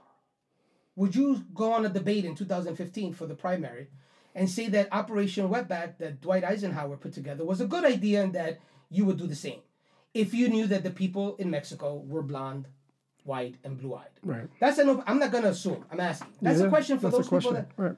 That's a fair question. If it was the Swedish demographic, would your position on immigration be different? Mm-hmm. So, again, for those of you that are listening, we're talking about Dominicans because I'm Dominican, Charlie's, and I teach it and I'm in the middle of it. Right. But the issues of the Dominican people transcend every group of people, from white Americans to black Americans to Dominicans. Everybody has these issues. Right, right. But it's so interesting when they hit home and it's your family, right? Yeah, for sure. So, I talk to people, they're like, GC, at the end of the day, you're pro-America, America, yeah. But at the end of the day, that's Dominican blood in you. You did grow up eating arroz con habité and flan, and that's right. So it's true. The values that were put in my spirit and in my constitution came from Dominican parents, from a conservative Dominican family, and a lot of my love for my kids and everything else I got from my father, who happened to be Dominican. I see that love for my children. I see the same love and passion for family in other ethnic groups, though. So it's like it's not something that's limited, because it's not specific to the Dominican. Right. I've seen every group be so loving. So I think a lot of it has to do with the fact that at some point we have to just, for purposes of political expediency, I think at times we have to say, yeah, I'm proud because my father happened to be from an island. No, I'm proud that I'm a good father and that he's a good father. Yeah. And that he made a great decision in coming to the United States. Yeah. Was your love for history was a driving, motivating factor for you to become a teacher? I love history, yeah. Okay. And was it because of that you, did you start teaching history? I'm a social studies teacher by trade. That's what I taught during the day and went to law school at night. So I taught history, government, and economics, yeah. Look at that, man. It's a great field. It's a great field because everything that you see going on now, you can trace it back to one moment in history. Everything. And then what's great about it is I'm not good at math, but I use some math in my class because history repeats itself periodically. So the anti-immigrant, America First, nationalist stuff that we've heard before 4 times in our era, in our history, where it caught a lot of support. So history repeats itself often. And I see it happening repeatedly. It happens in the Dominican, happens here. So when you know history, you're like, oh my God, like deja vu. I read that. Yeah. You're a teacher. You're also an attorney. Are you still practicing? Yeah. Okay. And how's that going? My practice is great. I'm an attorney. I do a lot of work with the state as well. So my practice is limited to what I can take. But what I do a lot of is real estate, a lot of contract work, and matrimonial work is very exciting. I would assume that picked up during the pandemic? Yeah, it picked up. And what's good about these jobs is this kind of work is that, as you know, a lot of it is out of court.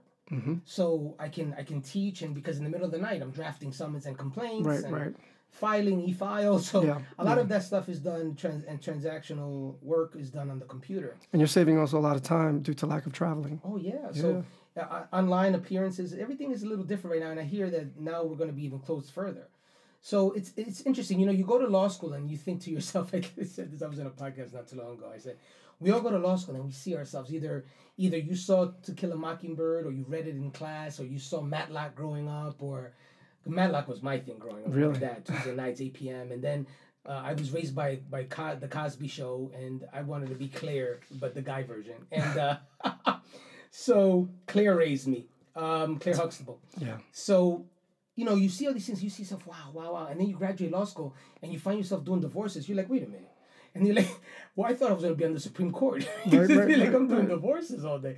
But what's funny is that you realize when you're in law school, there's there's the field of law, as you know, is so diverse. There's so many different types of law that people practice. Right. And you didn't even think about it as a little kid growing up. And you find out only 2% of lawyers do the Matlock work, right? Only 1% of lawyers does this. Only 12% actually practice in courtrooms. So it's been interesting. The law school, I did my law degree and MBA at Fordham at nights while I taught during the day, and then I went to the state. Has opened up a lot of doors for me like I planned.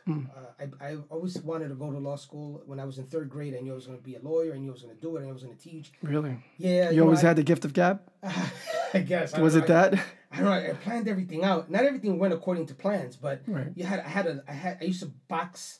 I could even show you some stuff now. I used to box out the year, how old I was going to be, what offices were open to run as a little 3rd grader. And it was because of my love for history and politics and my dad's, indoctrinating me with American history and politics. And being a Reagan baby was like no other, man. Right. You're so impressionable. at that age. So I knew where I was. So when I was in law school at night, everything was coming according to plan. It was so exciting to see. Then obviously, things don't work out as you planned. Right. But in the law, I encourage anyone who is thinking about going to law school to think about it, because not all of us lawyers practice law, but that doctorate makes a big difference in your life professionally. It opens up doors that a kid from the hood would not have otherwise opened. You could be a kid from somewhere else and have all these doors opened up for you. Guys like Charlie and me would not get those doors open unless we had that paper. Right. We have to work twice as hard to break down some of these doors. I noticed. I agree. I've been in rooms where I thought everybody would have one, and that's not the case. Right. If that wasn't an issue, would you have gone to law school even if you didn't know if you wanted to practice law? Yes. Yeah. And I say the same thing to anyone who asks me. Absolutely. I think the law school education is like no other. It just teaches you to navigate within large amounts of information. It makes you more efficient as a thinker. It allows you to look at things from different angles. That translates to life. Oh my God. It's an incredible experience. Yeah. It's hard. Super hard. I tell if... Yeah, like, was it hard? Like, was law school? Law school was hard for me only because I'm very social. And law school demanded that I stayed in the library for more hours than what I wanted. It was very hard for me. I did but you were doing law school and MBA. Of course it was hard. It's very hard for me. And I was teaching and I had a family. So I did the non-traditional route in that I did a lot during the day. But I found it to be incredibly difficult. The material, I went to Fordham. So Fordham wasn't one of the law schools that trained you for the exam. Law school was a very philosophical, a lot of thinking, a lot of, to be or not to be stuff, but deep, and a lot of work, a lot of reading, a lot of writing. I found myself overwhelmed so much. And in law school, I found that, I really didn't like the material. I can't lie. But I knew that it was for the best. Right. You ever have like a medicine, right? Yeah. I'm taking this Civ Pro class, civil procedure class, right? I'm like, I'm so lost. It is such a hard class. You remember Civ Pro. It's one of the hardest classes. Our professor, the late Terry Smith, I'll never forget this. September 11th was that year, and I'm sitting in class, and everybody knew I was lost. But he used to call students out. He had a seating chart. There was like 300 of us in this lecture hall. Holy smokes. And we were all in the evening division. And he says, Mr. Polanco, would you please? I said, fuck, oh my God. Yeah. John Owens, you're going to hear this. You're sitting next to me. You remember this day vividly. I said, Professor Smith, I would like to pass. I'm not prepared. Oh, no. We're going to go through this. And he has me there for a good 15 minutes. Just banging you with the Socratic method. I just don't know the answer because I just don't know, right? Because I was just grading midterms for my students. I just had a daughter. I'd be like, blah, blah. Well, I didn't have a daughter yet, but I had my daughter soon, so I remembered, but the next year. But I'm sitting there, and I'm just like, oh, my God, I'm getting killed. So what happens right before finals? Professor Smith comes back. He'll never forget that. He'll never let me off the hook. He walks in right before finals, and he says, ladies and gentlemen, I was at the New York Sports Club this morning, and I was on the treadmill listening to U2's beautiful song, A Beautiful Day. And I said to myself, that's what most of you will be singing to yourselves after the final. And Mr. Polanco, what song will you be singing? Wow. Yo, John, you got to email Charlie Vargas and let him know exactly this day. I said, I will survive. And the whole class, man. I will survive. Because they knew I hated it, man. It was hard work. Yeah. I tell anyone, if you're unsure about law school, that's not for you. It's not for you. If you're unsure that you're going to practice, then go for it. But if you're unsure of the work, and then think about getting an MBA. Because in an MBA, it's another respected degree in the profession. Many corporations look at the MBA like the degree for them, right? So if you want to work in business, if you want to work at a hospital, the MBA is the way to go, right? Because you study all aspects of business and you get really in there and you have teamwork and team projects. So where did I have more fun and it was more interactive? And the MBA, the School of Business at Fordham was amazing. I got my MBA, it was fun. The brainiac work, oh my God, I'm gonna die. Fordham Law School, by the way. And I would encourage anyone who wants to challenge themselves and get a doctorate and have doors open that otherwise wouldn't be open to consider law school. And one of the best things about law school is you don't need to go to a high-end law school. You don't need, when I say high-end, I mean expensive. You have incredible law schools. You have SUNY Buffalo, you have the City University of New York, you have Rutgers, you have incredible law schools that don't cost as much as, I had to borrow $250,000. Right. It's a lot of money. So you don't have to borrow that kind of money. You can actually go for nothing. Yeah, you know, look, you borrow $250,000, but that's at the time, right? When you want to add interest rates, you know, forget about it. That $250 turns into $350 Easily. easily. Yeah, but You know, and it's that's worth it because yeah. then the money that you make, you know this, and we got to tell the listeners that are thinking about it, the money that you make if you work hard is incredible. Yeah. I've spoken to you about some of the people that you know, they're banging out $400,000 or $500,000, and not a lot of them, but they work for it, right? It's hard to make that kind of money doing something else. Right. So I have colleagues of mine that are in my department. They have PhDs and they're some of the smartest people I ever met, but they can't open up an office to talk about poetry. right. Nobody's gonna come and pay you for that. Yeah. So there is a value that can pay off for you and your family. Right. And I remember Michael Corleone in The Godfather, who didn't want to go to law school. I remember the scene where they're told that's your life insurance policy. Right. Yeah, I agree. I agree. So that's one of the issues with it. It's tough. If you don't know you want to practice, but you're thinking about it, do it. But if you're if you're scared of working hard, don't do it. Right. Yeah. Yeah, I agree. You mentioned you grew up in a conservative household.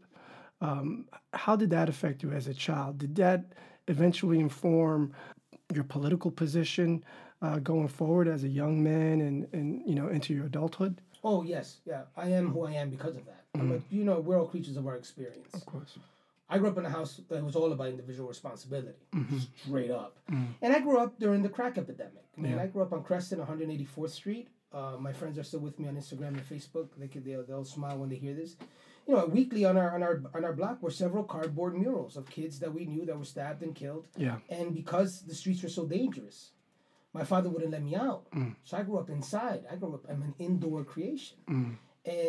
And I'm angry about that to this day. You see me, I'm 43 years old, and I'm angry. And sometimes when you hear me on TV debating and stuff, I'm angry that my childhood was stolen because there were bad people outside selling drugs, killing people, and robbing people and robbing my grandmother, and they knew better. And I'm angry. And that, in combination with a father that would tell you about the importance of behaving yourself, individual responsibility, working hard, you know, that affects you in ways that are incredible, man. Right. That you start putting two and two together. You start seeing bad people around. You say, you didn't have to do that to my grandmother. You didn't have to do that to my father. You didn't have to jump my mom. You didn't have to burn his car. You didn't have to why are you selling drugs to little kids? You're gonna get them hooked. Why are you giving drugs for free? That's not okay. You're gonna get them hooked on drugs so that you can have flashy stuff. That's a personal response. That's a decision you made. Oh, that his father's not there. Why not? Why isn't his father there? Oh, because of racism. I used to hear this stuff as a child. So that's ridiculous. Then, as I got older, I used to get even more angry. Because you know what I realized? I used to have pets. I used to have a dog in the back. I'm allergic to. That's why he was in the back. Because my father was a super, so he had a dog in the back. And I had iguanas and lizards, and I would see these animals would take care of their kids. Then I saw much of the penguins when I got much older. And I was like, yo, penguins take care of their kids. How could you walk out on your kid? There's no reason for you to walk out on your kid. Look, I don't want to hear about you walked out on your kid because of the system. No, you have no right to leave your child behind and then use that as the reason why my grandmother got jumped by that kid. But what about that kid that didn't have your father? No, that's my point. I agree. My question is, why did that father, he should have been. Now, what happens? The question then becomes, the father wasn't there. Many reasons. He left the family, he didn't like mom, And now that I do divorces, I see it in the courts when people just don't pay child support. They disappear on the mom. Yeah. The same thing happening all over again. I see a lot of kids. And guess what? Those kids end up in foster care. Those kids end up in the streets. And you see them when they become your clients. Yeah. Yo, so I get mad. And when I was growing up in the crack epidemic, I saw a lot of people around me suffer incredibly because of these crack dealers, because of these gangs and what they were doing to people. And I saw that there were people in politics that would try to reason, explain why that happened. Not excuse. This is what I hear. We're not excusing, we're explaining. Right. So that impacted me a great deal. It did, Charlie. It did. It impacted me so much that I started viewing politics from a different perspective. And although when I registered to vote as a young man in the Bronx, everybody's a Democrat. You want to vote in the elections. The elections are decided in primaries. I became a Democrat, and I was a Democrat, but I was a moderate Democrat as an 18-year-old, right? I go to college, the College Democrats of America. I'm a Democrat because everybody's a Democrat. Right. Why? And the reason we're Democrats is because the Republican Party wanted to cut things that we needed. I grew up on food stamps. You cut the food stamps, we in trouble. We don't eat, right? You want to talk about cutting this and cutting that. When you cut the services that my people need, right? So the Republican Party wasn't speaking to the needs of the people that I grew up with and that were around us. So you had a situation when you had moderate Democrats like Bill Clinton and Al Gore and those of the Democratic Leadership Council that were talking the stuff that I was really interested in, right?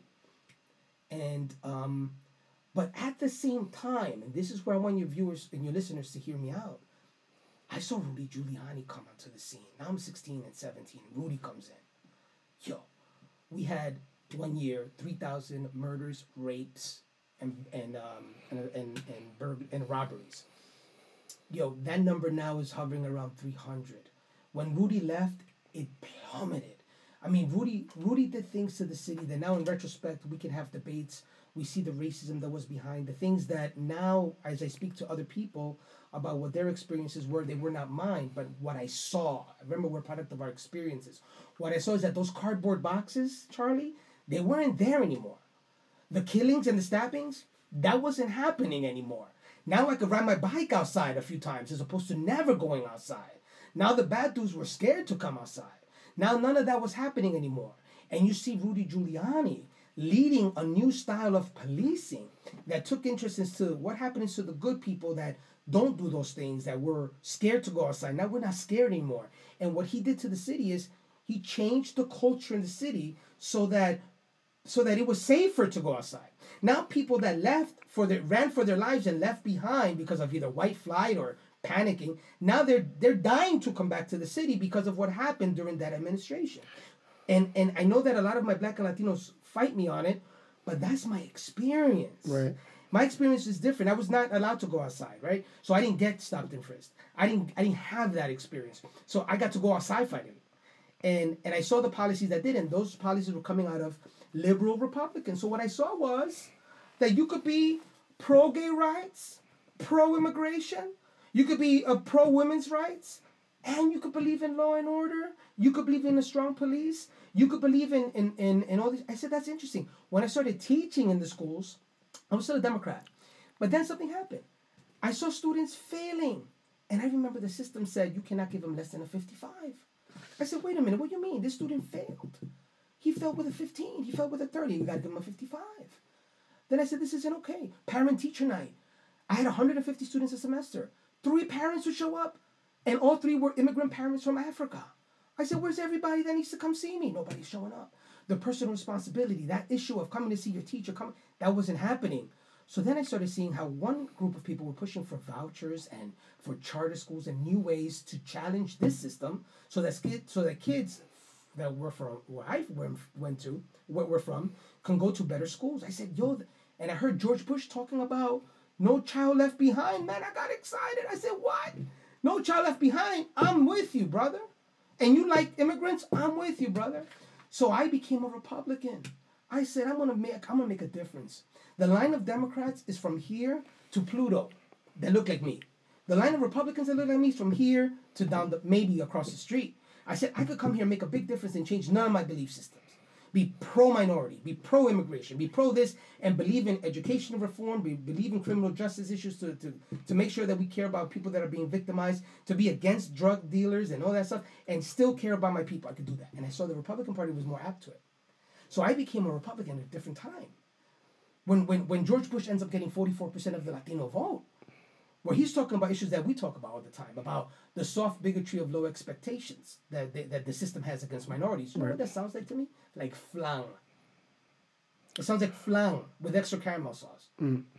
So that's interesting that your parents pretty much just made sure that you weren't going outside and you weren't interacting much with the other folks in the community, you know, the folks that were unfortunately doing these negative things that you talk about, right? But, you know, personal responsibility, would you agree that that's something that is taught in the house?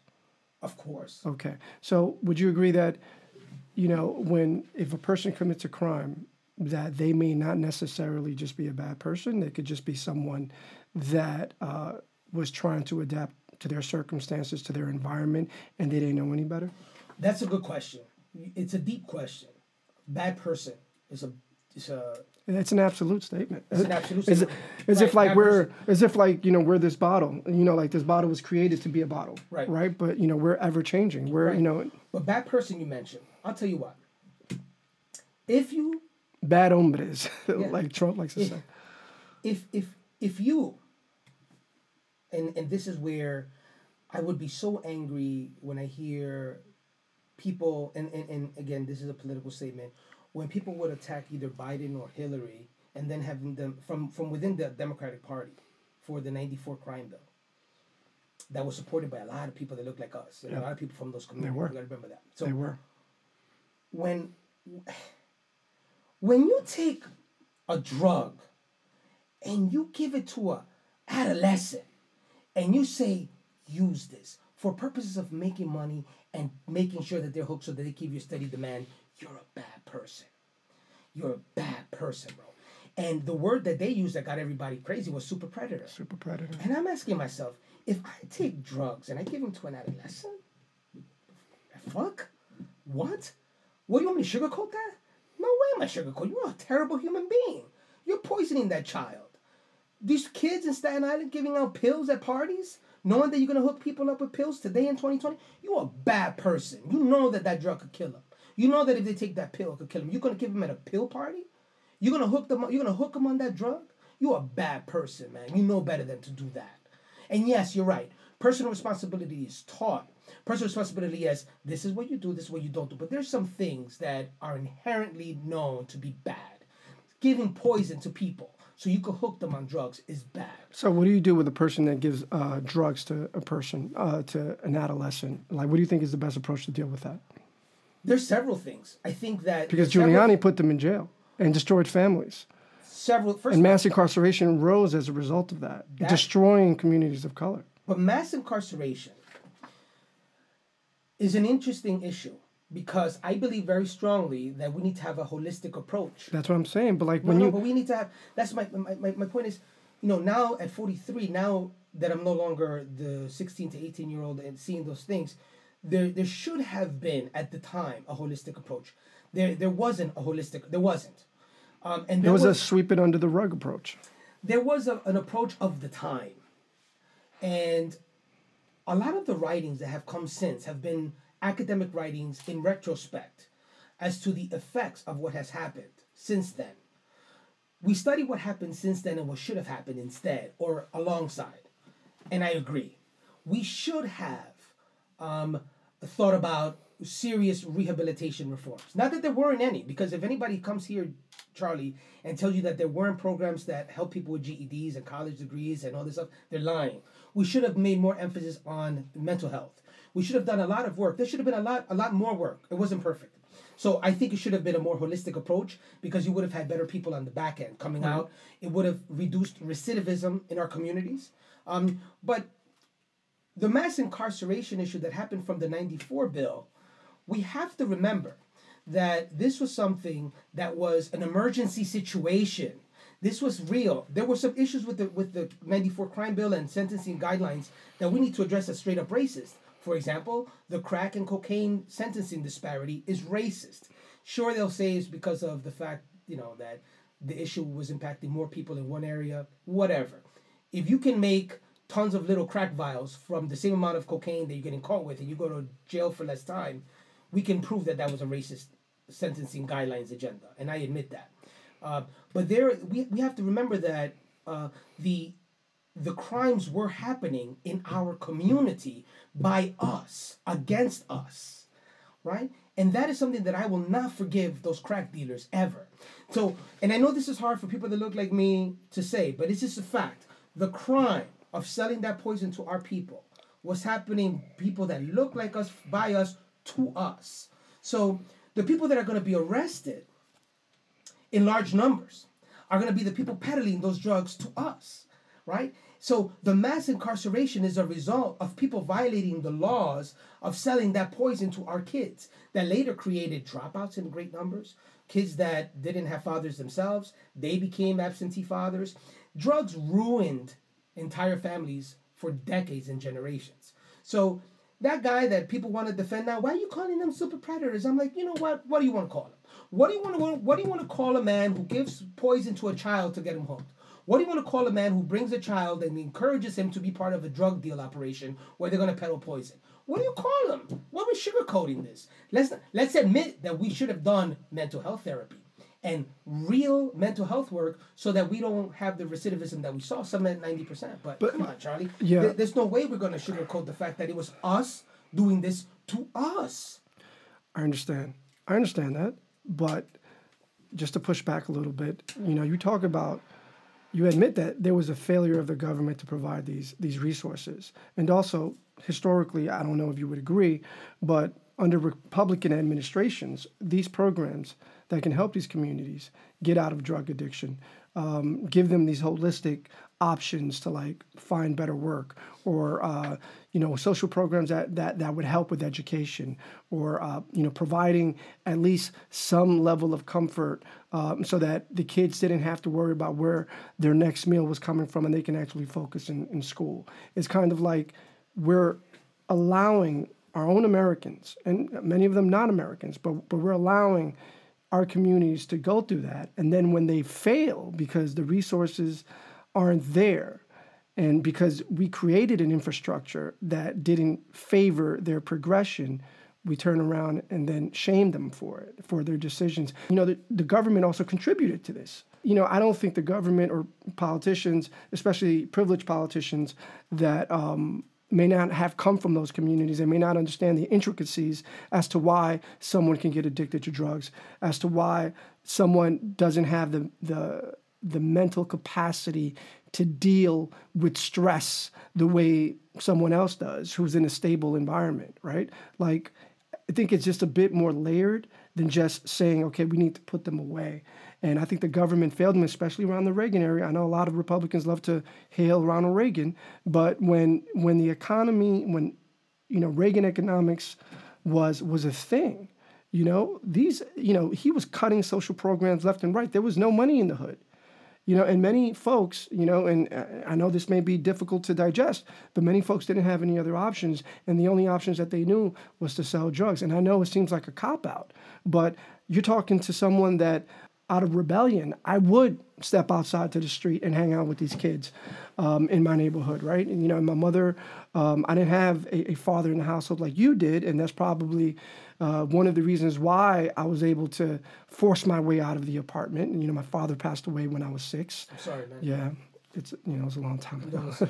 But I was exposed to these other kids that were my peers, that were young, that were smart, that were witty, that had charisma, had sense of humor, right? And but they didn't have the access to the private education that I got, and all of a sudden you start to see their futures fade away.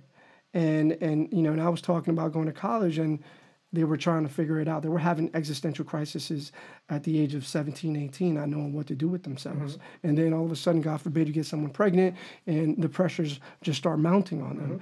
Mm-hmm. And that stress can lead people to do things that they would not normally do. So I guess I have this perspective that that the only reason I came out of that situation was because of the resources that were given to me, and that was not due to my merit. That was due to the circumstances that I was raised in. My father passed away, and I've mentioned this before in prior podcasts. My father passed away due to lung cancer, right? My mother lawyered up because my father got sick when he was working for a construction company. When he was in the DR, he was an executive.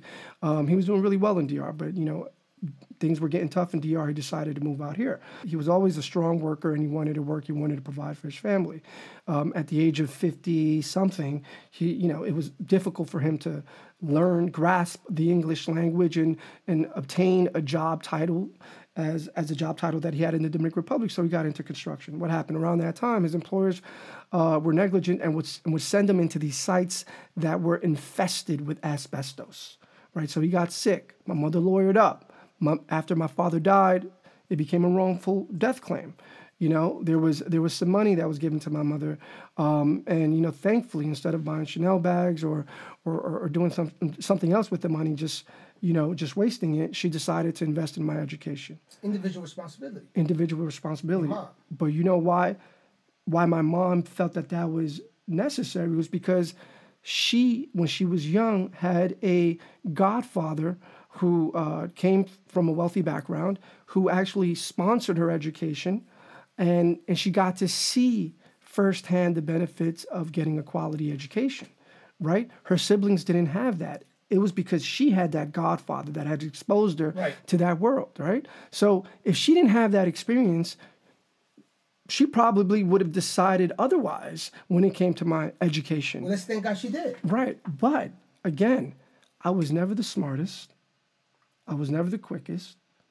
But you were hardworking. Neither was I. Neither was a lot of the guys that I know that's made it. But it's a lot easier to be hardworking when you're around other people that are saying, you know what, you can achieve this. You can become an attorney. Because let me tell you something. Charlie, I'm totally listening to you, bro. But the people that we talk about, that I taught, that did the things that we talk about, they were smart as hell, man. Some of those drug dealer students that I had in my class, smart, spoke well, read well, wrote incredibly well. These kids had talent. They had talent. They had marketing talent. The drug dealers that were ruining neighborhoods, those weren't dumb people. They were people with incredible potential that somewhere decided, because they didn't take the right approach, to do bad things. And I mean it, man. Yeah. I think that a lot of us we worked harder than most. I was not the smartest kid in any of my classes ever, but you work hard. And I think that we have that drive, all of us. And if we as a culture really gave no room for that kind of thought to flourish, right? If we decided today, everybody's going to go to college, we ain't impressed, right? Like some cultures that I know, that I work with, right? So you go to college, big deal. Mm-hmm. If we make that... What do you mean you're not going to become a doctor? Well, what do you mean? Yeah.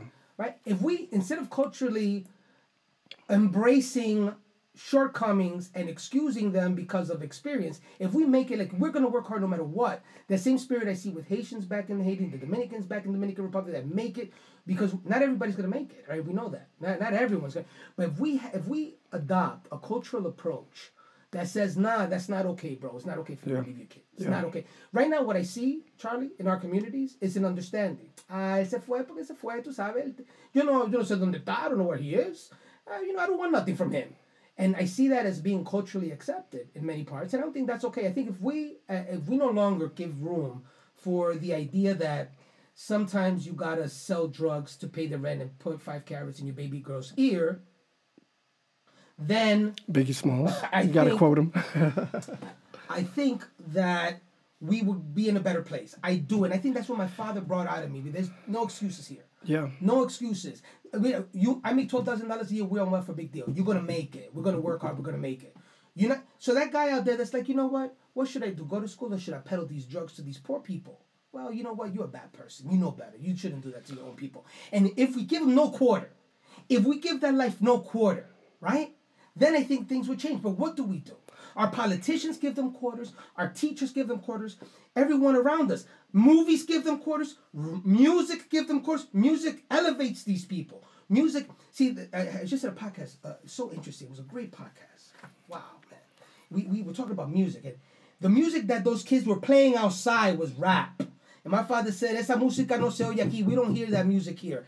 I grew up until college disliking rap because rap was for those dudes outside. And listen to what they're listening to, basura. Then I go to college and I listen to Tupac, and I'm getting all my sociology and political science classes from this genius. Right. Right? And then I'm exposed to Pac, and I realize, oh my God. And then I listen to Nas, and I'm listening to stories of the kids that were outside, and I'm like, oh, wow. So that's what was going on. So I'm thinking, and my best friend at the time, Ruben, put me on. And I would listen to Pac, and I would listen to him religiously, listen to the stories, listen to how he was putting things together. And not glorifying it, but explaining what was going on. Not excusing it, but telling a story about what was happening. And then rap became the music of the bad people there's still a lot of bad people playing that stuff and writing that stuff, and we know that if you're singing about drugs and killing people and raping, and you're a bastard, you're a terrible human. But if you're writing about experiences that you saw, like I heard in Tupac, it brings things to light that you wouldn't have otherwise thought about. And one of the things I learned from Tupac was that the people that were out there, many of them had dreams and aspirations. Many of them were brilliant. Many of them are just caught in a situation where they don't know how to get out of. But if you listen to Nas and you listen to Tupac, all of them are aspirational. Every one of them is political. Every one of them.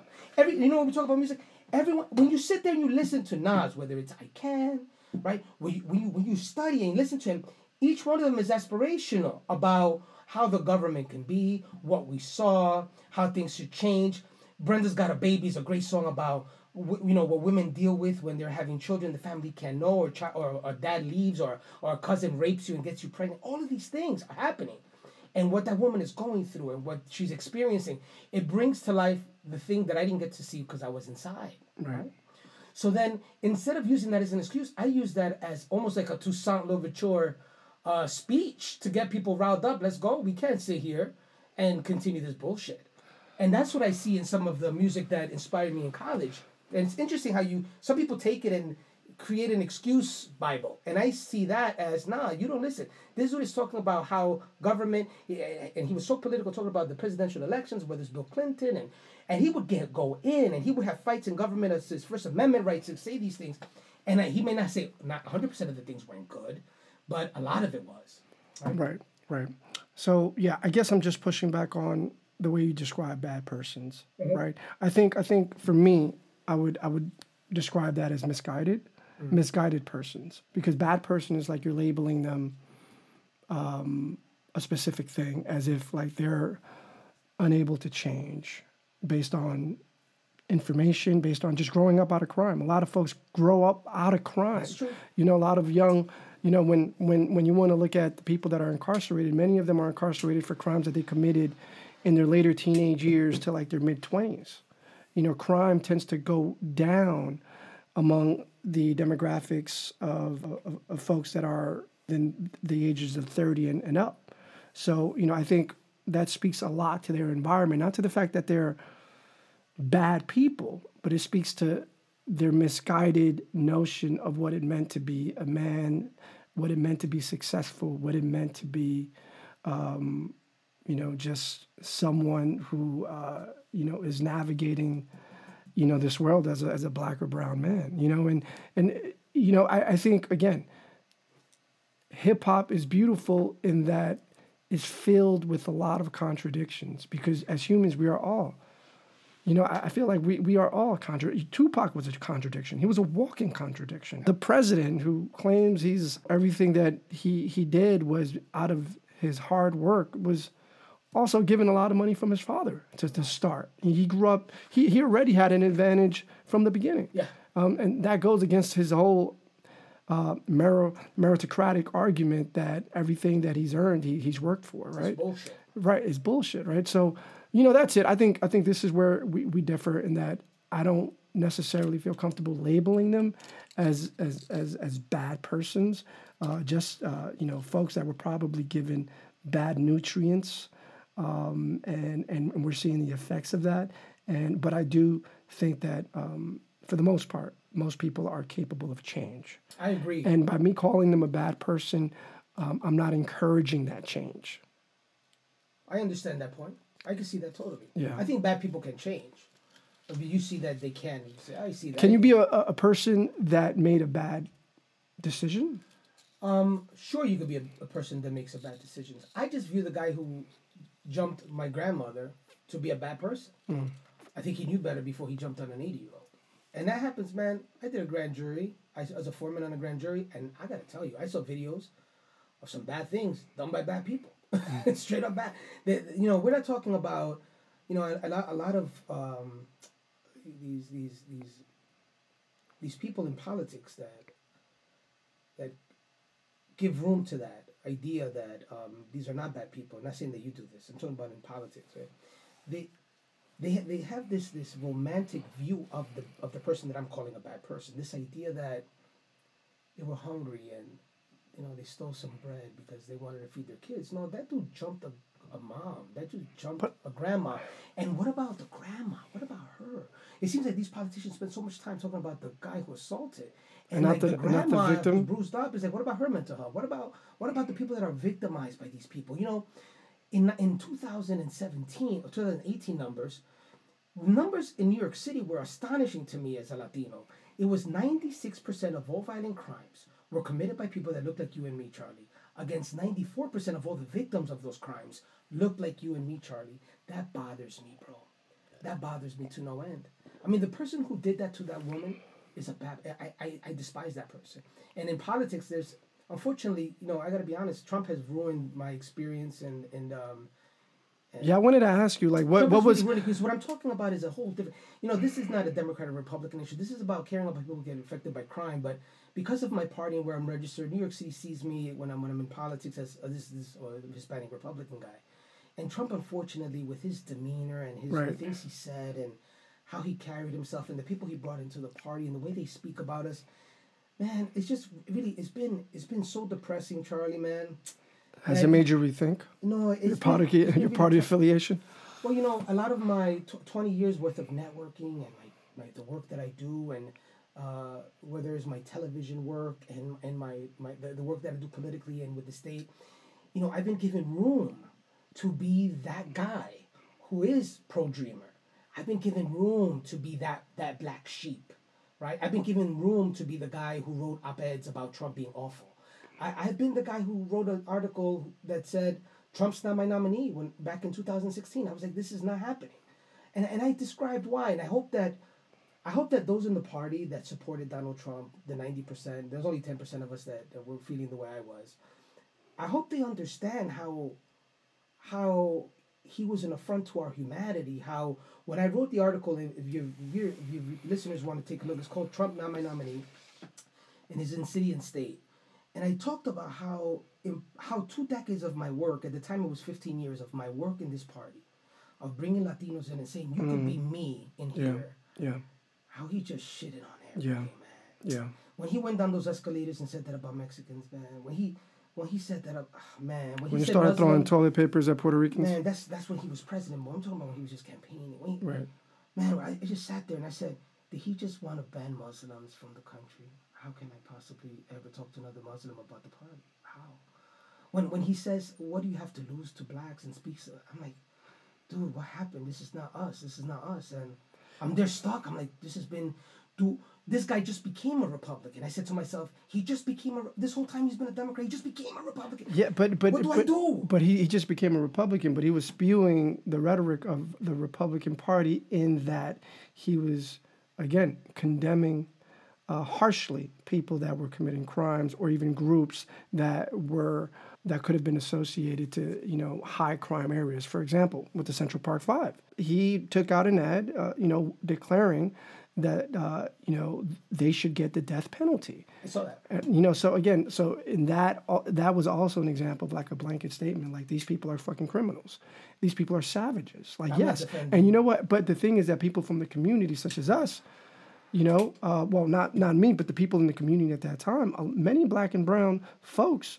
also wanted those young teenagers to go to jail. They were convinced that they had something to do with it. Of course, everybody was, Charlie. Right, but that was happening because there was a lack of this holistic approach in understanding how the situation happens, how the system contributes to false convictions, false arrests. It was because so much was going on, and when so much crime was happening, and when you're in emergency situations, you're like, I just want to get rid of it.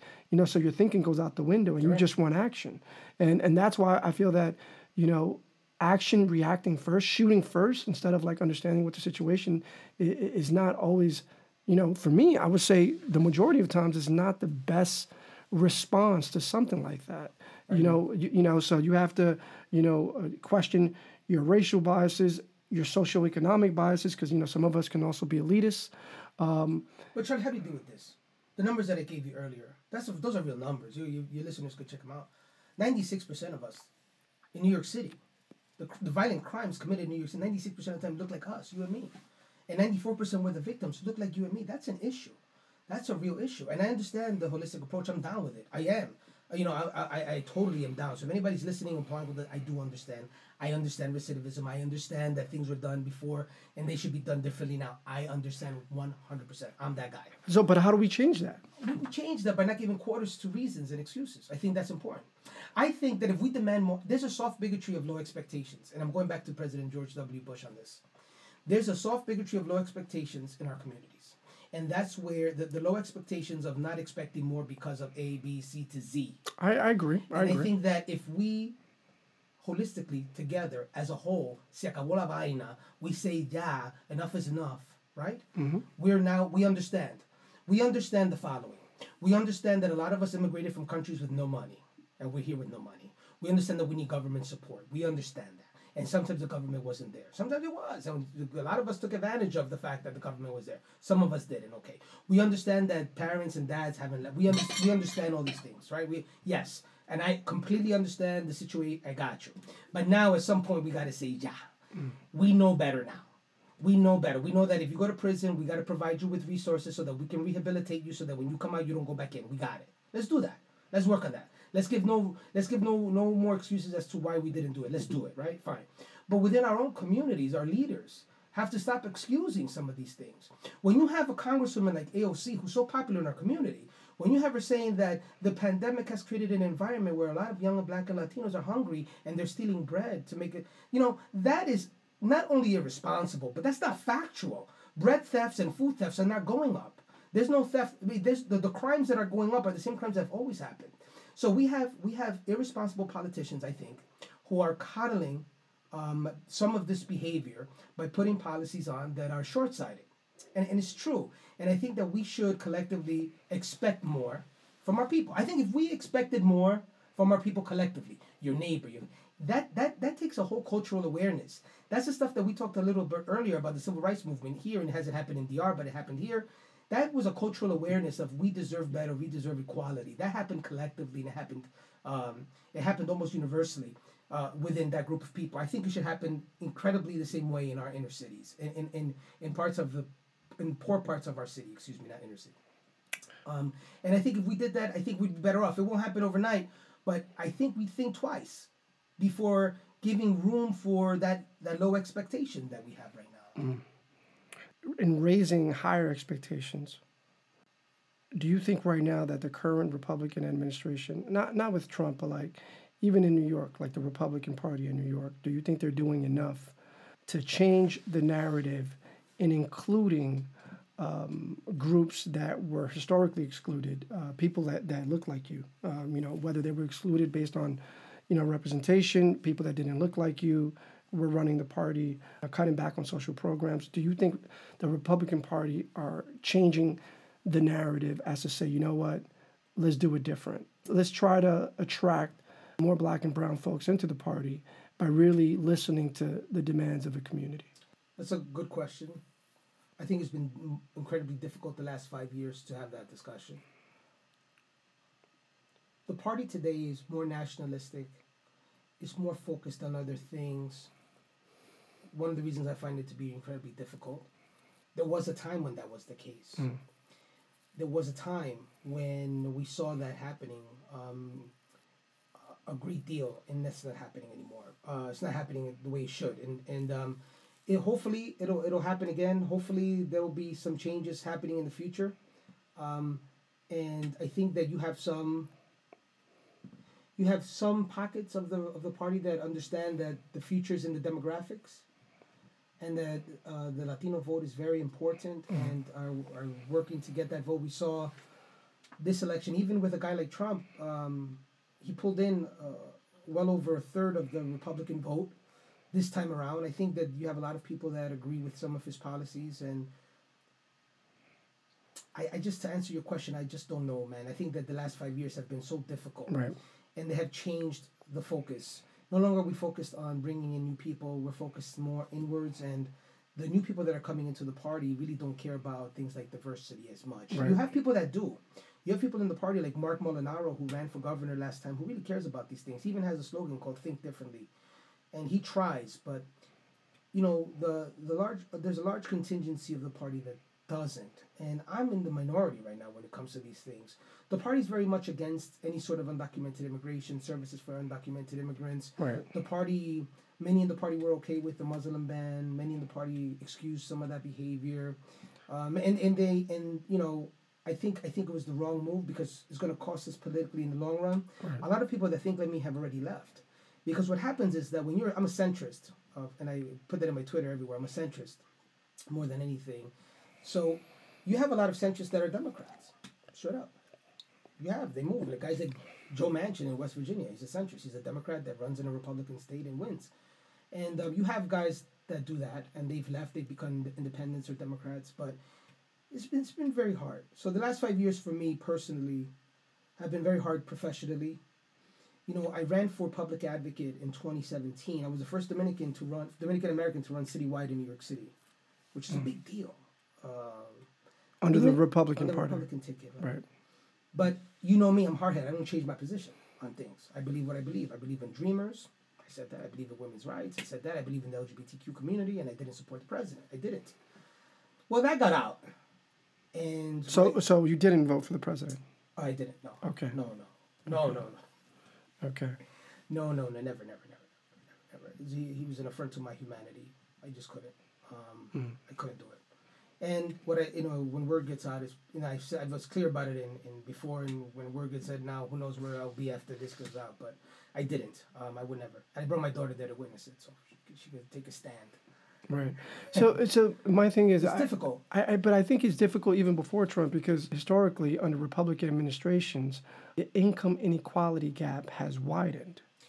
Well, that's not necessarily the case. I understand that the belief among many folk where I'm from, or where we're from, is that the Republicans come in and cut social programs. That's not the case. But also the tax breaks to corporations, tax policies that actually benefit the top 10%, 20%. There's an idea. Well, this last tax cut that passed, the Trump tax cuts as they're called, were widely seen as irresponsible when it happened and even after the fact. Right.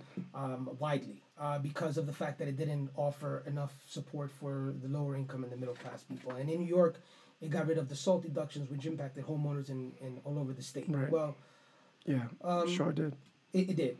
What is interesting though is that there's a belief that when you cut taxes and you don't raise taxes, the belief is that companies will have more money to hire, and that if we cut taxes on those that buy, they'll have more accessible money to buy, and if they have more money to buy, the companies will have more money to hire. In theory, that works. In theory, it works because some of the questions that when I just to push back a little, imagine that you ran a corporation and you had to pay X amount of money. And then someone says to you, we'll charge you less taxes so that you have more money so that you can hire more people and we can reduce unemployment. Well, that happened. The unemployment plummeted in the African American and Latino community because of the tax cut.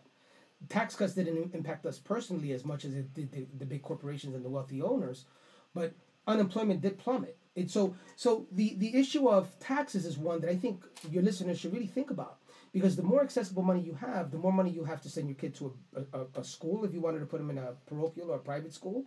The more money you will have to buy things for your family, the more money you can have to put away for your family. So the idea is that tax cuts work. Responsible tax cuts work. And it seems that this time around, because of the immense corporate tax cut, didn't reach the middle class, it wasn't as successful. Right. But the idea of holding the line on taxes is something that is important for families. Because you as a homeowner know full well that you need more money, and if the government says we shouldn't waste money on X, let's give you back that money so we can improve the economy, then that's not sinister. That's not some sinister plot.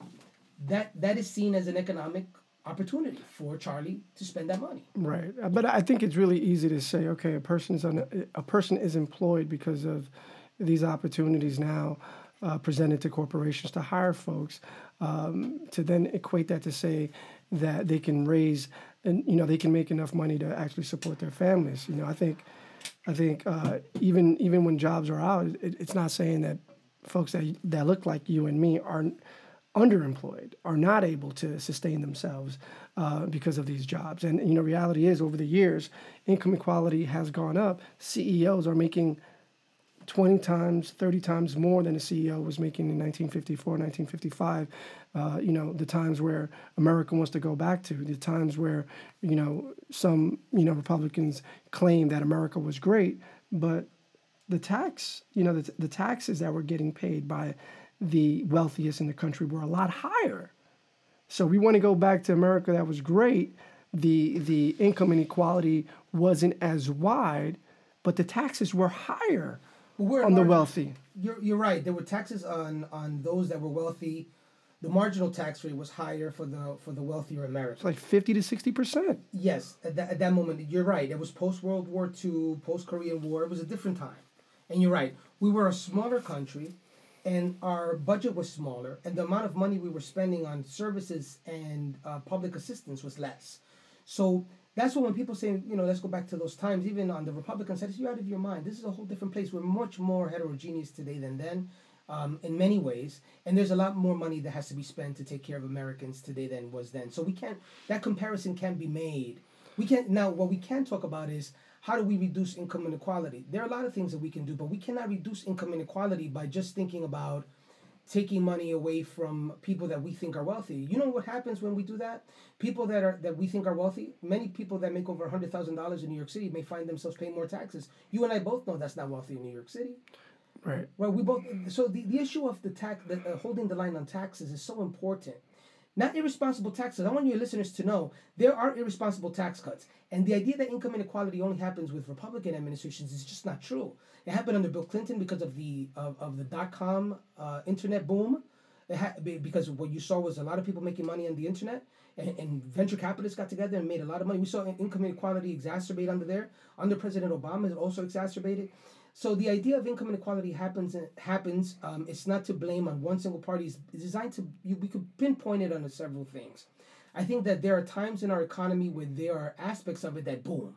When you have things that boom, like the internet has created an economy that we've never seen before. It wasn't around in the 50s. Right. And that has created an incredible amount of wealthier people than ever before. From your Google head to the person that just presses data entry at Google is making a lot more money than a lot of other people. So we have an entire new economy. And it just so happens that a lot of those people have been very fortunate. They have had people in government to push tax cuts that are irresponsible, that impact them in a way that wouldn't impact you. I mean, that's irresponsible. But not all tax cuts and holding the line on taxes are bad. We still, in New York City, spend $30,000 per pupil. Per pupil in our New York City public schools, $30,000 per student. That's twice more than the next local government pays for their students to go to school. So when you look at how much money we spend on public services and on education, we're still spending more money than anyone else is in New York, and we still don't get the same. So when you say anyone else, are you talking about other democratic countries? No, I'm talking about our country here. Right. Comparing us to other countries is difficult. Like, I hear people comparing us to Sweden, and they're Denmark, Norway. It's totally different. They're more homogeneous there. Right. We have a whole different situation. We have millions of people we have at least 11 million people that are here undocumented. Those individuals also get services. Those individuals have services that are being paid for by taxpayers. The question the answer that, and I'm a pro-immigrant guy, so save your emails. The issue that a lot of folks have, and this is where I'm here to bring some information to you that you may not know is happening on that side. 26 attorney generals get together and say, listen, we have at least 11 million people that we weren't prepared for, that are currently in our schools. They're here. They're costing us money. We need more money to be able to pay for these services for these individual people. So the issue of public services in our own country is much more complicated than a country like Denmark, just because on the class system, the diversity in our people, the diversity of citizenship status is different. We have more undocumented people in the United States than there are people in entire populations of some of those countries that people want to compare us to. I understand. But I also understand that we have the biggest economy in the world, right? And and I think we could do more with our, with acclimating or engaging the middle class, in achieving mobility. I think, how about the middle class? Like, if that's like the ultimate test of whether a country is doing enough for their citizens, and our middle class is struggling, and they've been struggling since the 1960s. Struggling. So what is that? Like, what is the reason for that? And it's because I really do think it's because these irresponsible tax breaks. And I think, this idea that is going to trickle down to the American people, it has not worked. It has not worked because in theory, who's to say if, just because all of a sudden you have a lot more money that you want to continue this business or you want to hire people, especially, unemployment or services or lawsuits. I just find that to be a bit naive. And also luxury items go up whenever there's tax breaks. Yeah. So that goes against these corporations reinvesting in their business and providing more jobs. What we saw is a lot of them do stock buybacks with that money. Yeah. And that was a problem because that wasn't the intent. But we also have to remember that something you said we did try. You mentioned something that I think is very interesting and I agree with. What can we do to help the middle class and to help people that are striving to get into the middle class? And middle class is a state of mind many times and a state of bank account, obviously, because what's middle class in New York City is not middle class in Wyoming. You know that. Right. But we tried that, and what ended up happening was the Great Recession happened because of that. Government said, people need to have an ability to move socially upwards to the middle class. And there's no better indication, as you now know, than being a homeowner. And being a homeowner is so important because not only does it give you that tax break for that mortgage payment, right? It gives you it gives you a sense of ownership in the United States and in the American dream that we often hear about. Well, we tried that and we ended up lessening the requirements for getting a mortgage. And we collectively as a country voted and supported the idea that people should be able to get property when many of them couldn't afford it. And then you had greedy banks that took advantage of that and they started lending money to people who couldn't afford it, knowingly lend the money, that they couldn't afford these properties. And what ultimately happens is that bill is due, they don't have the money, and we have foreclosures. Foreclosures went up in the Black and Hispanic community like never before because so many of us wanted to have that American dream that many of our parents went up there, got mortgages that they knew they could not afford, and then they ended up getting foreclosed on. Right. So, what can government do? Well, government tried that. They did. When you tell someone, listen, you want to borrow money for a house, and I know that they require 10 pieces of paper, 10 pieces of documents, of finances, etc. Don't worry about it. Just tell us how much you make. We're going to lessen that requirement because we notice that by giving all of that, it ices you out. And we don't want to ice you out anymore. So we're going to lessen those things. Well, a lot of our families saw opportunity. And they said, finally. And they bought houses in Yonkers. And they bought houses in Long Island. And they bought upstate everywhere. Pennsylvania, Poconos. You see it everywhere. And what happens is eventually, you can't afford it. Mm-hmm. Banks knew what they were doing, but so did the person applying. And that's when, Polanco, there you go. My family members that signed up for that mortgage, they knew they were going to have, but they wanted that America. They wanted a piece of the pie so much that they said, we can do it. And they spread themselves too thin. So the question then becomes, when you have greedy banks and irresponsible borrowers getting together, you create a catastrophe financially. And that's what happened. In the Great Recession, President Obama came in, and that's what he inherited. Remember that. So he's, his policies and his plans of attack took us out of that. Flat out. Don't let anyone tell you otherwise. His policies and what he put together got us out of the Great Recession. But that Great Recession happened because of a combination of greedy banks being irresponsible with their lending and borrowers who should have known better found themselves leading to one of the greatest foreclosures. And then, again, there are many good, hardworking borrowers that just lost their jobs and they couldn't make ends meet. And those are not the individuals that I'm referring to here. I'm talking about the many who knew they couldn't afford and took out these massive mortgages, contributed also to the Great Recession. Right. Going back to Trump, right? What are the conversations that you're having with your Republican colleagues? They don't like me too much. Okay. So you mentioned you were a part of you mentioned 10% of the Republicans that don't really mess with Trump like that. Yeah, there's not too many of us, and we've been iced out. This is real, man. This is I ran for public advocate as a Republican, man. Nobody showed up to my fundraisers. Republicans, no one would come and support me at all. As a matter of fact, 80,000 Republicans decided to vote against me and go to the third party, the conservative candidate in the race. First time that's ever been seen. No third party has ever gotten that. It's always been 1-2%. This guy got almost 10% of the vote from me, which should have come to me. Because my ideas of how I viewed the situation coming out of President Trump. And that was there's I find that the Democrats have more room for diversity of thought. Mm-hmm. You have AOC and her socialism her democratic socialism that cannot even deal with at all. But then at the same time, you see that party, there can be disagreements. You have people like Hakeem Jeffries, who will be speaker one day out of Brooklyn. He pushes back on that. You have guys like Senator Manchin who pushes back on that. And at the end of the day, everything is cool. You have, in New York, you have guys like Senator Gustavo Rivera, young Latino, who pushes back on the governor. The governor pushes back on him. They push back on the mayor. Everybody, it's healthy to have disagreements on policy. Here, my goodness, I've never seen anything like this. So I don't like the fact that we're going to speak like that about undocumented people. Right. And I don't like the fact that you cut the Dreamer program, because I have students that are Dreamers. And I make it known, you cut me off because you don't want to get him mad, or the people that like him mad. I never seen anything like this before, man. So my friendships have dwindled. There was a time before him when, you built, bless you, man. You have, before Trump, 16 years of hard work. I had been commissioner of the New York City Board of Elections. I had, I had a lot of friends and political allies. And once I said, "What is going on? We can't subscribe to banning Muslims. Muslims are my friends." Right. What I did was, and I don't mean, I'm just because this is the truth serum in this water, I guess. One of the things. You got some other serum too. No, man, I can't touch that stuff. One of the things that I noticed, I said to my friends, I said, "Guys, let me be real with you. Why this is so hard? If I saw a Dominican guy running for president of the United States, and that Dominican guy comes down an escalator, and he goes on the microphone and he says, you have these undocumented Irish running around, and they don't send their best. Some are the rapists and murderers," and he does that. And then later on, he says something like, "You know what, Anglicans?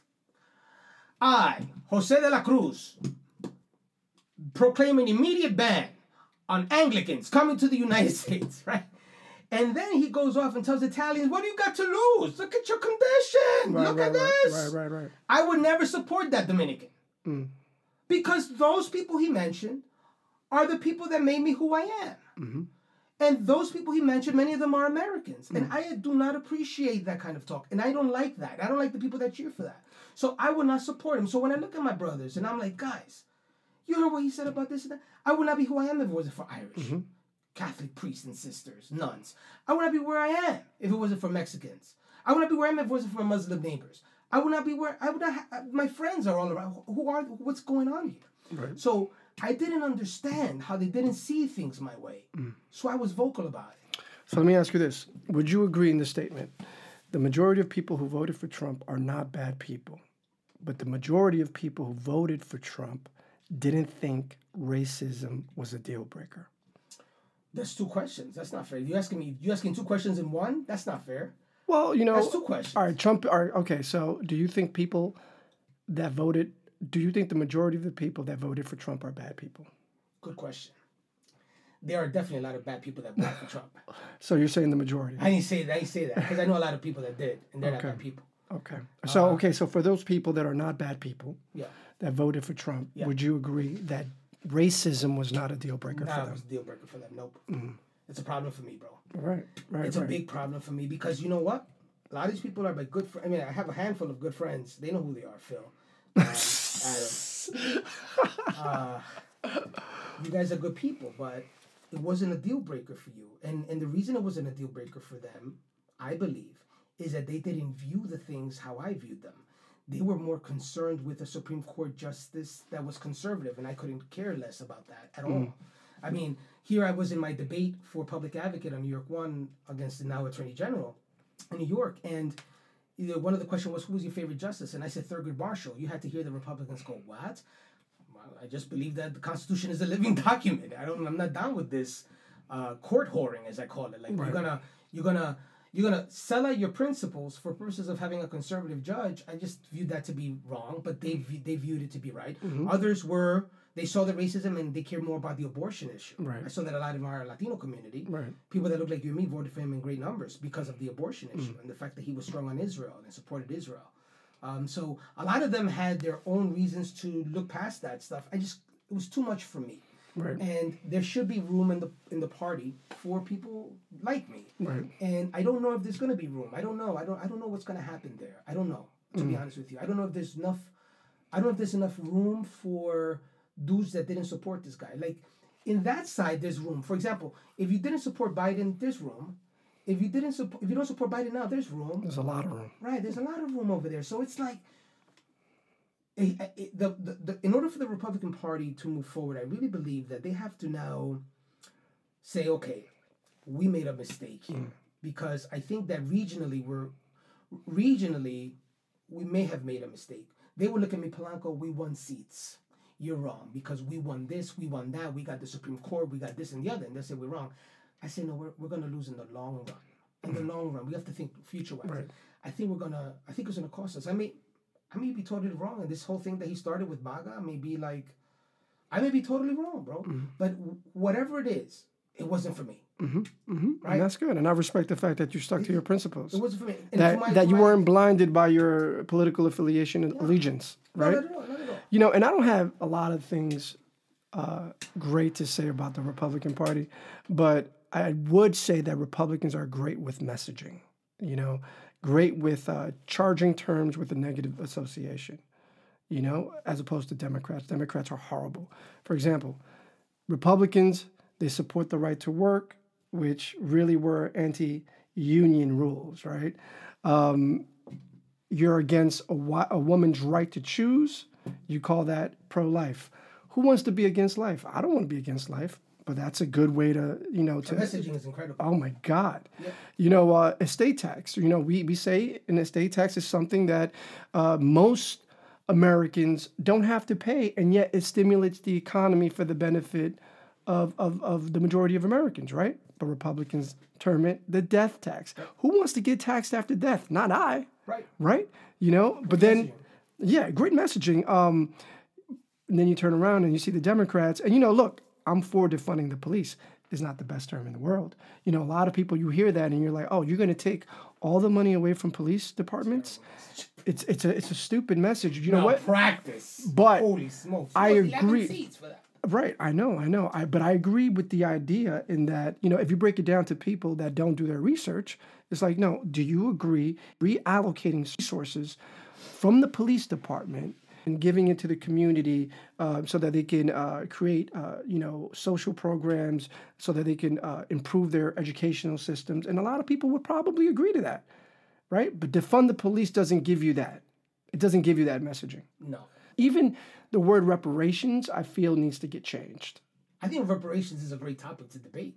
I think it should be changed. And I think reparations is a very divisive topic because you have a lot of white people who are like, yo, I ain't nobody. Yeah. I'm an immigrant from Italy. I ain't paying for that. Right. I'm an immigrant from Ireland. I ain't paying for that.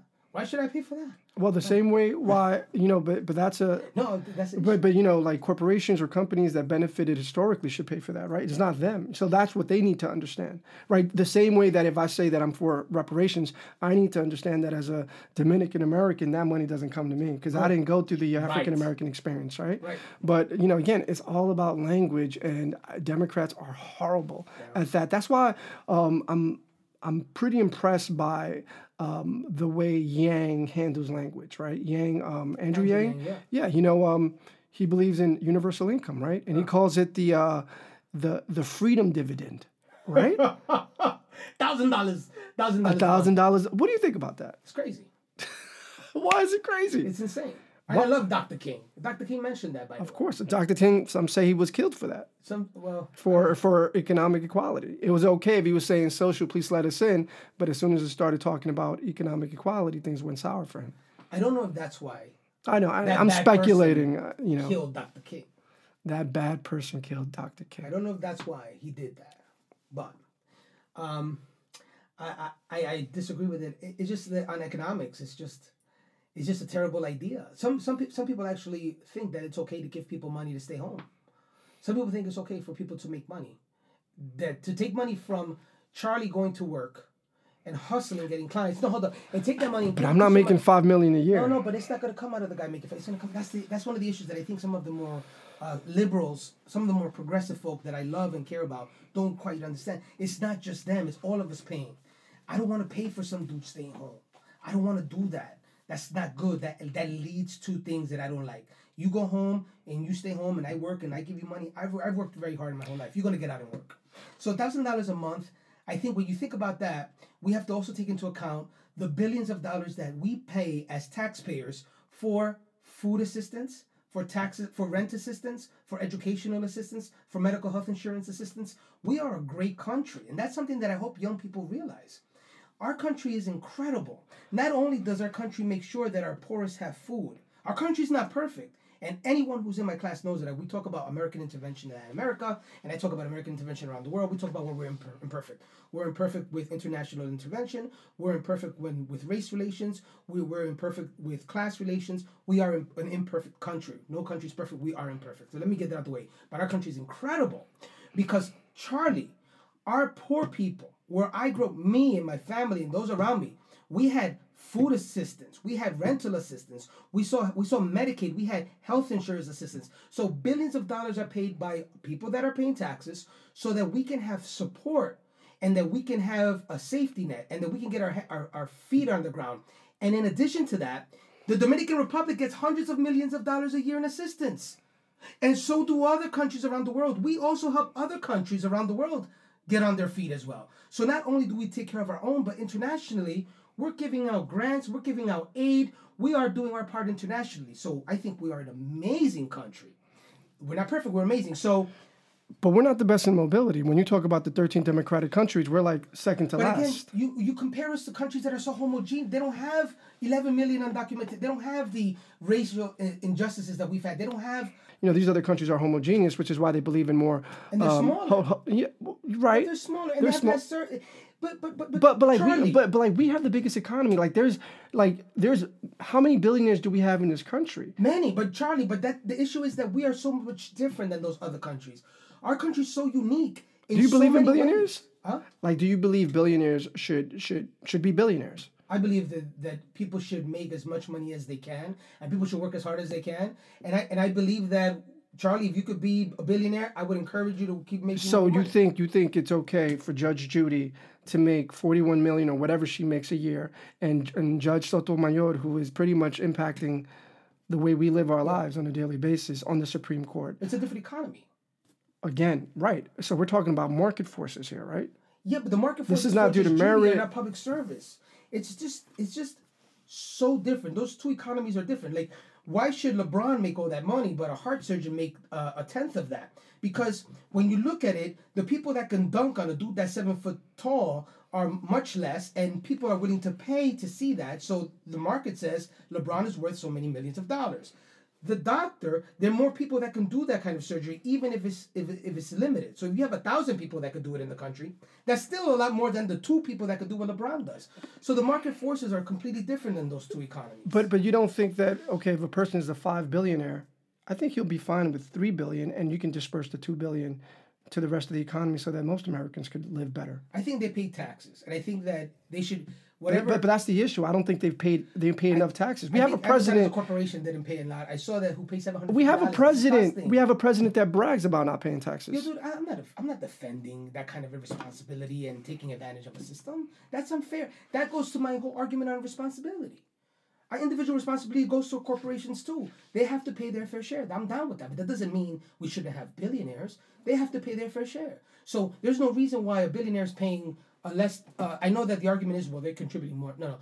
The tax rate should be the same. We should be able to look at a dude making X amount of money and say there's no reason why he's paying less in taxes than a secretary. I agree with that. But doesn't that argument go against meritocracy? How? For example, when it comes to work and effort, when it comes to saying that, you could be, as long as you work hard, you can achieve and you can be whatever you want, right? But a surgeon is working just as hard as, let's say, a basketball player. And, and the thing with the basketball is, for me, is different because they're also making money for owners, right? And so they're getting only a small percentage of what the owners are getting.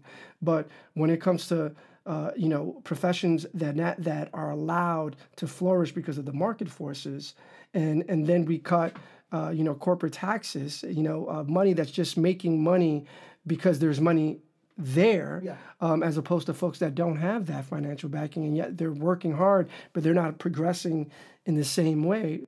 there's an unfairness that's rooted in something that is not meritocracy. You know, like when the Wall Street, banks, were asking for a bailout. You know, they were asking for a bailout because they were struggling, and they blamed it on the market, right?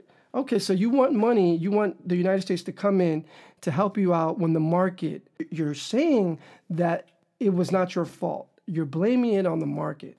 But you know what? Whenever the market makes money for you, and it's not your fault, you just happen to be in a market that makes money for you, you're not giving that money away. Right. You know, so I feel like that's the system that we're living in.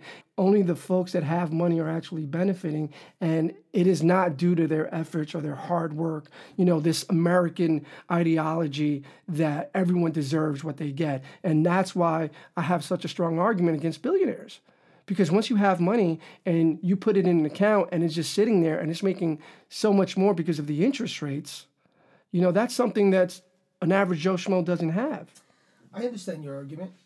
I do. I understand your problem with billionaires, but the issue that I think we agree on the issue of having them pay their fair share, but we also have to encourage the idea that you can strive to make the most money that you can make and encourage that kind of thought. It's fundamental to the American experience, and not everyone's going to benefit from that. We see that, right? There's only a handful of billionaires. But billionaires are the boogeyman right now because there are a lot of people that are suffering. And you look at these rich people and you're like, why do they have all of that and I don't, right? And you start thinking about all these reasons. And I think those are fair arguments. But the idea that we shouldn't have them, I think it's a wrong message because then it'll limit our ability to excel. And I don't think that's something that we want to do as a country. We're better off when we offer an opportunity for people to try to make the most money and make the best of themselves that they can. We all win at the end of the day. And let me tell you why. But we're not winning now. I'll tell you why I think we all win at the end of the day. When we tell Pfizer, guys, you go out there, make all the money you want to make. This is America. We are not a capitalist country. We're a mixed economy, for those of you that are hearing.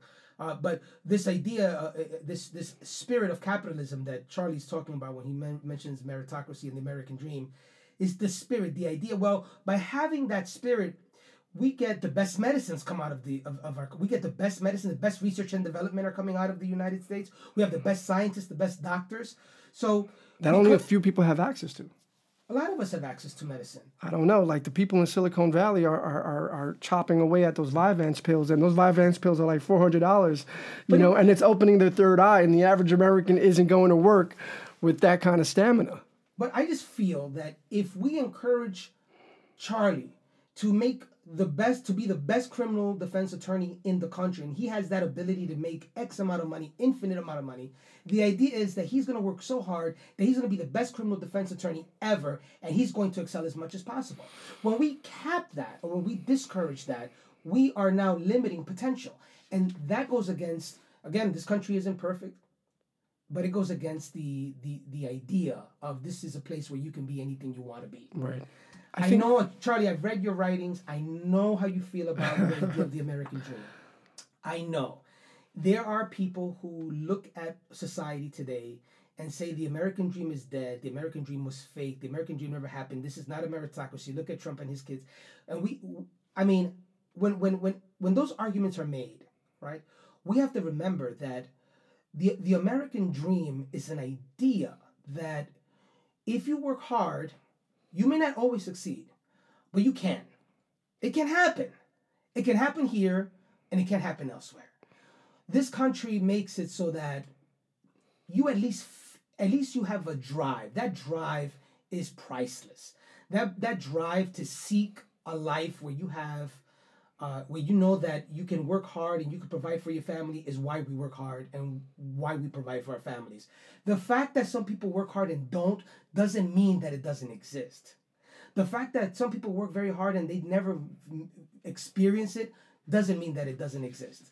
Because it exists for me. It exists for me, and it exists for people I've seen with my own eyes. People that say, I'm here, my parents left a condition where that could never happen, and they instilled in me this drive. They called it the American dream. I'm living it. I'm striving for it. I'm hungry like crazy. And I want to experience it. So it doesn't work for everybody. Just like Just Say No doesn't work for everybody. Right. Nancy Reagan says Just Say No. I was watching Different Strokes. And she came out with some Just Say No stuff. And I remember the Fried Eggs commercial. This is your brain. And this is your brain on drugs. You know, that doesn't work for everybody. But that, in combination with my dad telling me that he has no problems killing me and going to jail and having 3 meals a day and friends, convinced me not to do drugs, right? Right. So you'd be surprised. So it just because it's not absolute doesn't mean that it isn't real. Right. So I strongly believe that the reason why, and you may not agree with me, but the reason why a lot of us work hard, we go to these schools, we take on these debts, is to improve ourselves so that we can achieve that idea of the American dream. And some of us achieve it. Some of us don't. Some of us, the other people, achieve it unfairly. They never worked hard, so we get mad, right? Some people say, why is Ivanka Trump in the White House as a freaking assistant to the president? The fuck she do, right? The American dream isn't real. The American dream is real, right? It's not evenly applied. It's not equally applied. We see injustice. We see racial injustice. We see so many other conditions as to why it's not, why so many people won't achieve it, right? But that doesn't mean it's not there, and it doesn't mean it's not a driving force. Right. And I strongly believe that if we don't believe in that, we're fucked. I believe that if we somehow as a group said, that doesn't exist. Yeah. I agree. Damn it. You have Imagine. you have to think that you can achieve progress. I'm just really wary about you focusing on that dream so obsessively that your focus primarily just becomes self-interest and less about building community and building those around you. And also I'm very careful into thinking that because I've made it out, everyone else should be able to make it out. Because, some would say that I'm an exception. Some would say that you're an exception. Obviously, we don't want that to be the case. I know many folks that are just like me that have worked hard and have done really good for themselves, right? Yeah. But if it wasn't for those affirmative action policies, I probably would have not been here right now. What a great country we live in. I went to college on the EOP. Me too. So I know all about affirmative action and financial aid. And I love this country because of it, man. But historically, has the Republican administration been pro-affirmative action? Well, there are many in the party that the overwhelming number of people haven't. And they haven't been in favor of affirmative action for a whole host of reasons. What is misapplied. But there are other people that view affirmative action, and when you explain to them the reasons for it and who should get it, it does apply. Right. There's some people in my party that don't agree with it. Even if you ask me, and I went to EOP, if you told me that, and this is where I got in trouble sometimes, believe it or not, at SUNY Binghamton, then Albany.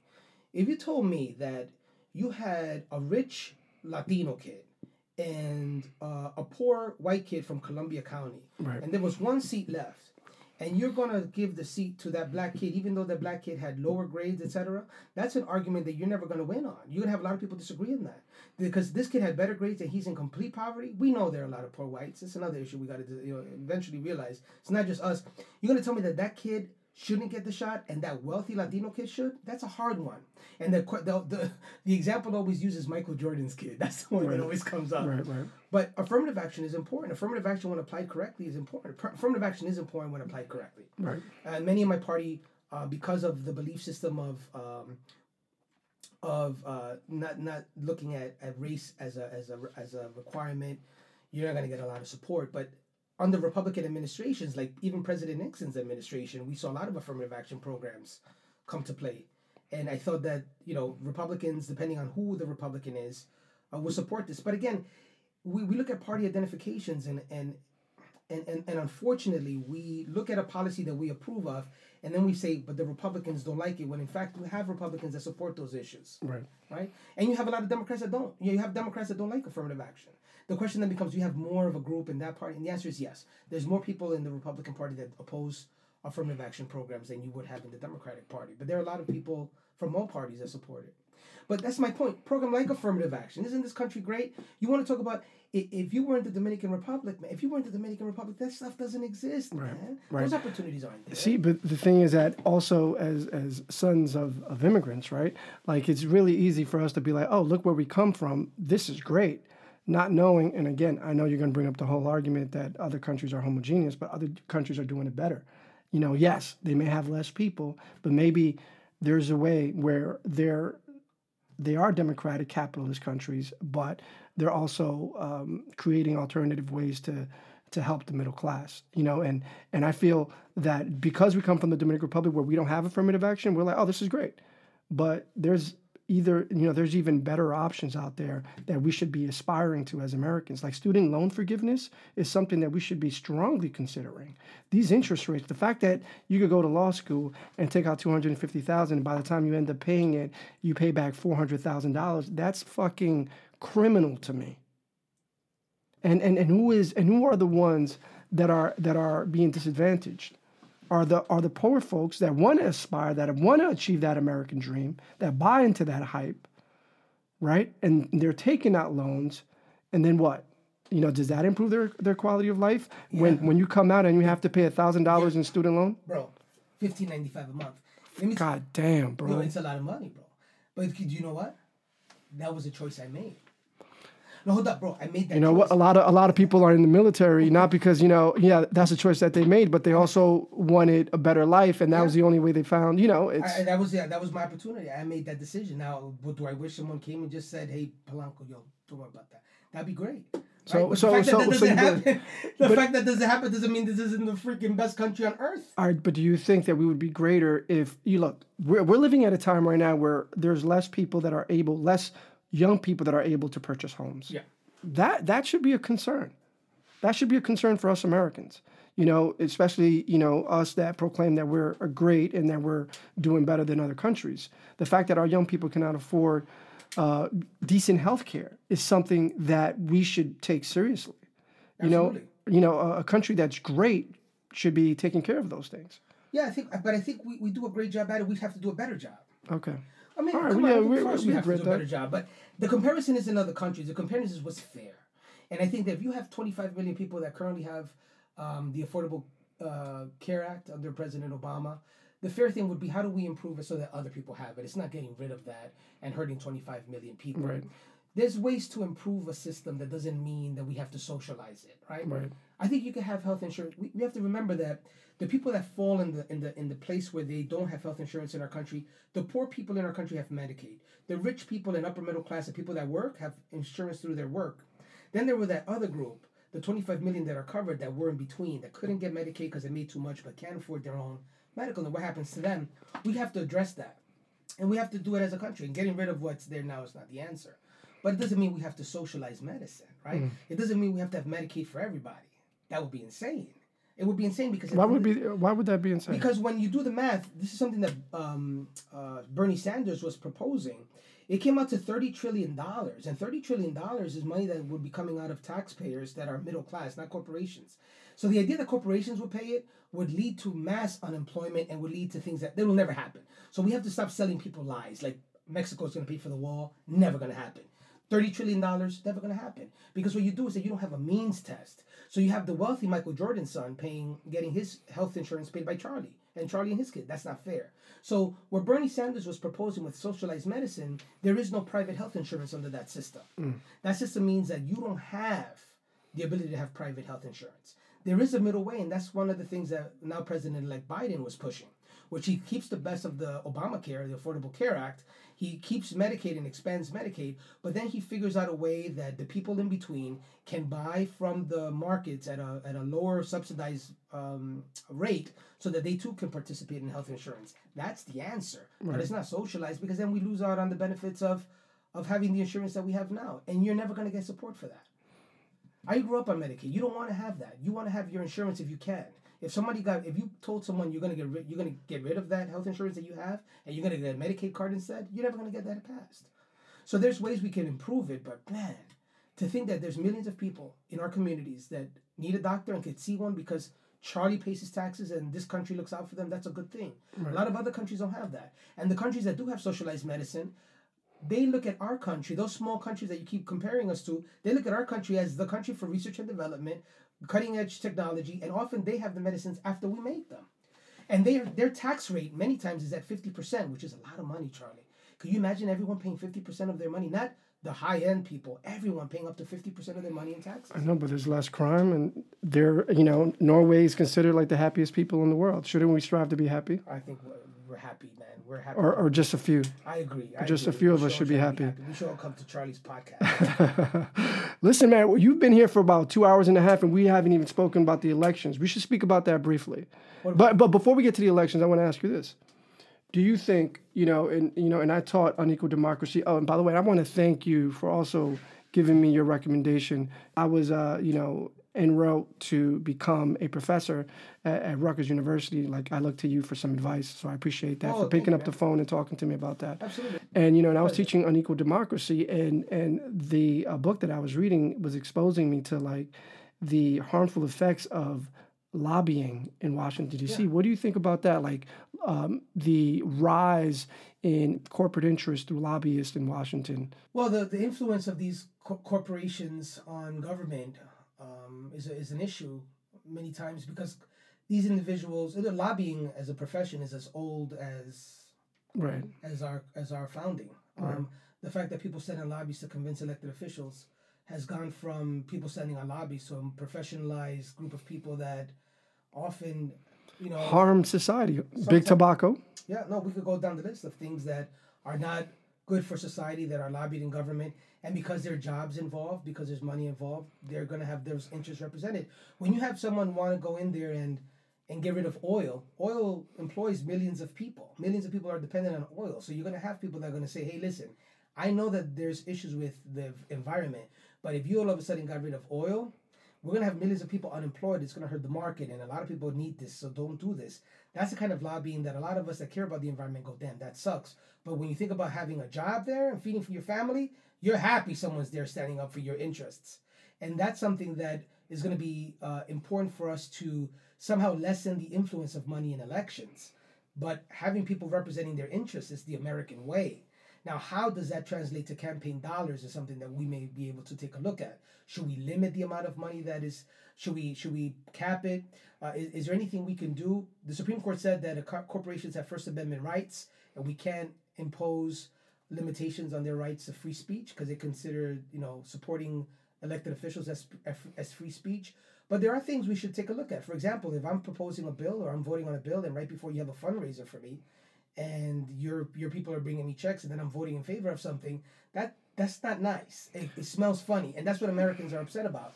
But isn't that the American way to make as much money as possible, even if it's profit over people? No, it is. The American way was that. The American way is also regulated. The American way is also regulated, and we have regulations because of the American way. The 33 Act happened after the Great Depression because the American people got together and say, you know what? These bankers are a little greedy. Let's hold them back a little bit and make regulations. So we do have regulations. So there are things that have to be regulated because at the end of the day, if we don't, it could be harmful. Mm-hmm. So the idea that means no holds barred, that's not what the American dream is about. It doesn't mean no holds barred. The American way also involves regulation for purpose of the environment. And I'll tell you this, it was Theodore Roosevelt that really focused on nature and preserving parks and federal lands and making sure that big businesses don't pollute. So it's interesting how the parties have changed throughout the years and how, different interest groups shape public policy and what parties get supported. But there are good people in both sides and there are bad people on both sides. That's such a political answer, but good job, though. What about these damn elections, man? Should we stick a fork in it? It's over now. It's over. Okay. Yeah. The concession that everybody wants is not a constitutional requirement. It'd be nice. Right. It's not. It'd be nice and it'd be good for national security reasons so that the new president-elect could get in there and get the information he needs. Right. Exactly. Yeah. And that's it's really terrible that he's not given that option. And I think Biden officially won Georgia today. So yeah. It's corny. What's happening now is just cornball. Yeah, well, I appreciate the fact that, you're not allowing your allegiance to the Republican Party to get you into this, conspiracy theories about mail fraud and stuff like that. No, I'm an American first, man. You know that. Yeah, because we never had, such allegations made on a national level. And, I think it's detrimental to our idea of democracy.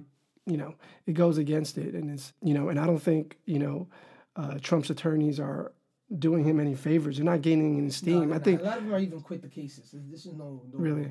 Yeah. I think I just read somewhere today that they incorrectly filed a motion in a wrong jurisdiction. Yeah. It's like they're just pulling shit out of their ass right now. Yeah. But do you think that he's going to concede at any point? Yeah, he will probably later on. later on. What, January 17th? Maybe. It's not in his style to concede. Yeah. So, but as far as the people's trust, do you think that Trump's reaction to the elections, or him bringing up mail fraud, do you think this is causing people to distrust the government? Yeah, 71 million people voted for him. And a good 70% of them think there was fraud. There's a lot of people are going to think there was fraud for a while. Right. Yeah. So, but like, do you think that's irreparable harm? That do you think we could come out of this within 8 years? Yeah. It's going to take people 8 years to forget about this. 8 years. It's not going to happen overnight. Interesting. Okay. And I'm sure this is more layered than just race, but how much of his election you think in 2016 was a backlash to us having our first black president? I think a lot of people in the country got animated. There were some people in the country that didn't appreciate it. There were a lot of people that weren't happy about it. I think that for the most part, though, we talk about the United States and we look at the fact that we had a first black president. It doesn't mean we live in a post-racial society, but I got to tell you, the last black president, we consider Leonel Fernandez as a black man, but he's, he's a mulatto in the Dominican Republic. But the last black president in the Dominican Republic was assassinated in 1899, and a country that is 90% African descendant hasn't had a black president since 1899 ever. As a matter of fact, the one time that they had a shot at him, they made him, they villainized the guy in Peña Gómez, as we started off with today. But the United States, with all its imperfections and all the history of racism in this country, and all the nastiness that we've seen, elected its black president not once but twice with popular vote majorities and electoral college vote majorities. So for those people that weren't happy, there were a lot more people that were, and he won in places that you would never even imagine that a black guy with a name like that, with a father from Africa, would ever win the presidency. Have you told me that when I was a child? I was like, really? Yeah, he won. He was exceptional, and he won. And this country did that. So this country isn't perfect, but man, Barack Hussein Obama won 2 elections back to back. Right. That's a big deal. Yeah. Shame on those minorities, black and Latinos especially, who didn't who poo-pooed it as not a big deal. When I see countries like the Dominican Republic who wouldn't do it, and our country with all its nastiness and it's all its nasty history of racism was able to do it, that's a big deal. Right. We're still not done with racism. Yeah. But man, that's a big deal. Yeah. And we have a long way to go. Unfortunately, it did bring out a sense of it did allow for a guy like Donald Trump to campaign as early as 2012 on the idea that he wasn't from here. He otherized the president and made himself a political rock star with a group of people and ultimately won the presidency. Right. That concerns me a great deal. Yeah. So I see your concern. It concerns me daily. I think about it often. Yeah. Do you think about how this country, if there is a possibility that we can heal as a nation? I think it'll take a while. Because you do have, he exposed something I wasn't aware of. I didn't know. I felt I was naive. Like, there's enough people here in this country to elect the person who says these things. So it's going to take a while. So elections have consequences, and we saw that in 2016. Let me ask you this: as a father, how did your kids react to what they saw in the elections? My daughter is a big liberal. She's 17 now. She's a big liberal. Oh my God. Sebastian he's 13 and he's aloof to a lot of the politics. He likes Trump, I think, at times because of the rallies, and he finds them funny. But he's not in tune with the things that Savannah is maybe in tune with politically. But Savannah was disgusted the whole time with the grab them by your pussy stuff. What is that? Yeah. She was shocked. It shocks the conscience. My daughter was like, "Are you crazy?" So she's always been this way, and today she's the same way. She feels that it was disgusting that he won. Right. Yeah, man. And just talking to you about you being a father. And I see your post, man. You seem like you're just having a great time being a father. Yeah. I love it. I'm going to see him now. I'm going to pick up Sebastian right now. As a matter of fact, he keeps calling. Really, Papa, you got to pick me up. Yeah. But I love it, man. It's the best job. He's gotten a little bigger, man. I think he could rough you up, if you act out of line. Oh, man. Bigger than me. But I told him, like my dad told me. He said, I have no problem. I don't have that many friends now, but if I go in, I get 3 meals a day. I don't have to work anymore. Right. Yeah. I said, I get 3 meals a day. I don't have to work, and I'll make a lot of friends. So don't mess with me, Sebastian. Yeah. Good for you, man. Beautiful thing to see. Before you leave, your job at Univision, because I do believe that there's a show in your future, your own show? Are you working towards that? What's Well, going on? I've been man? on Univision since 2014 now, and it's been a great run. It's Luis Miranda and I. We have a segment called Tiempo de Debate on Univision. Very, very popular. He's Lin-Manuel Miranda's his father, and there's an HBO documentary on his life called Siempre Luis right now, which is this incredibly popular about his life. So he's a big-time civil rights leader. He's founder of the Hispanic Federation, and he's my opponent every Tuesday night, and they replay Wednesday morning, and we go on election time daily. So it's been a blast going on and discussing politics with such an incredible person, and having that opportunity at the #1 most watched news channel in the tri-state. Look at You know, that. because English speakers get channel 2, 7, 5, all these other channels, but Spanish-speaking people have Telemundo or Univision, and those loyalties are from when you were a little kid. So whatever your father and your mother watch, that's what you watch. And Univision has always had a wider audience. Right. So our ratings are incredible. So we benefit from being #1 on the ratings from the 11 o'clock news, and they put us in at the 11 o'clock news. And it's great. So I do that, and on New York One, I'm on Monday nights, about every other Monday night on Inside City Hall. And on Metro Focus on PBS every Monday. Talking politics with an incredible panel. And that airs on Channel 13, and it airs in the tri-state area on PBS. So that's some really fun stuff. So it's really fun to talk politics, and in not one time, this is what I love about the situation of being a centrist.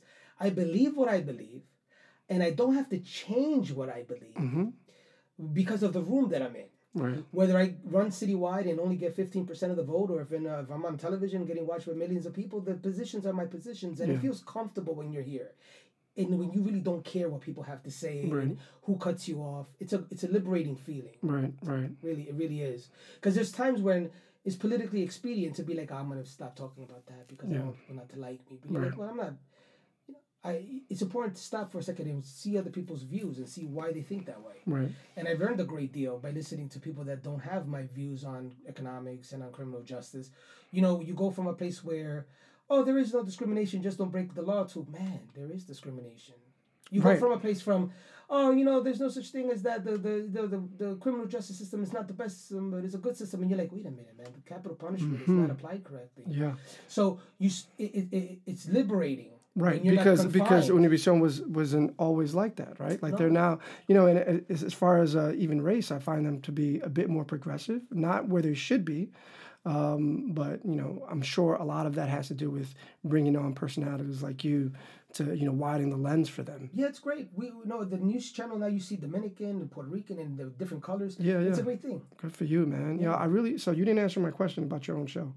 Oh, I would love to have that one day. But the thing is, you know, centrist. Should we petition for this? No, centrist politics is not sexy.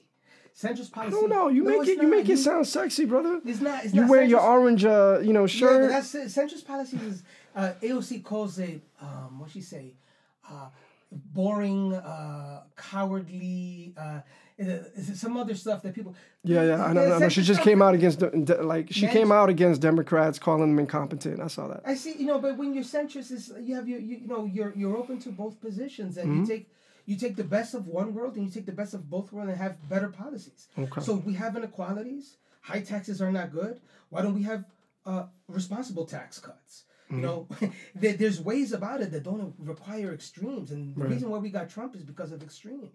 Yeah. And that's one of the reasons I think Biden won. Biden won in Georgia because he looked at the camera and says, look at me, really? You think I'm a freaking crazy wacko? Yeah. You think I'm okay with rioting and looting? You think I'm that person? Right. He said that, and people know that's not him. So he's open for immigration discussions. He's open for talking about criminal justice now. He sees what happens because of the 94 crime bill. He sees what we can do about recidivism. And at the same time, he's at a whack job.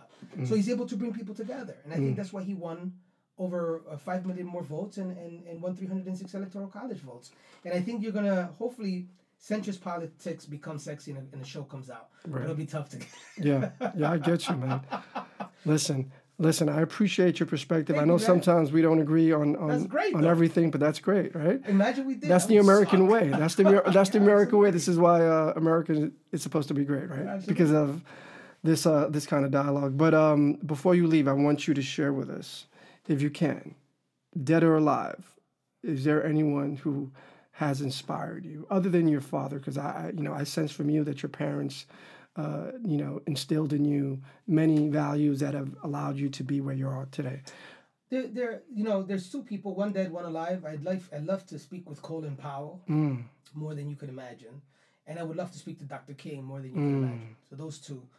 Toussaint is my all time. That was going way back too far. Yeah. But and he'll speak French, and I don't understand it. So, I'd speak with General Powell, and absolutely I'd speak to Dr. King. I would love that. My And if brother. I had to pick one, I'd have to go to Dr. King because I'll figure how a way to speak to Powell. He's still alive. Yeah. I get it. Awesome, man. Well, thank you for all you do, my brother. Thank you for man. taking the time out This is great. of your busy schedule to come check me. I appreciate it. Where can we find you? Oh, I'm on Instagram at JC Polanco. Okay. On Twitter at JC Polanco NYC. And Facebook is also at JC Polanco NYC. I think it's facebook.com/JC Polanco NYC. Okay. So I'm not sure if we're Facebook friends. We're Instagram friends. Yes. And I can attest to this. JC Polanco is hilarious on IG. You must follow him. Thank you, man. No problem, brother. Appreciate Thank you it. so This is much, great. man. Thank you so much. Yes. This is a great show. Thank you. Good work. Thank you, brother. Peace. Thank you.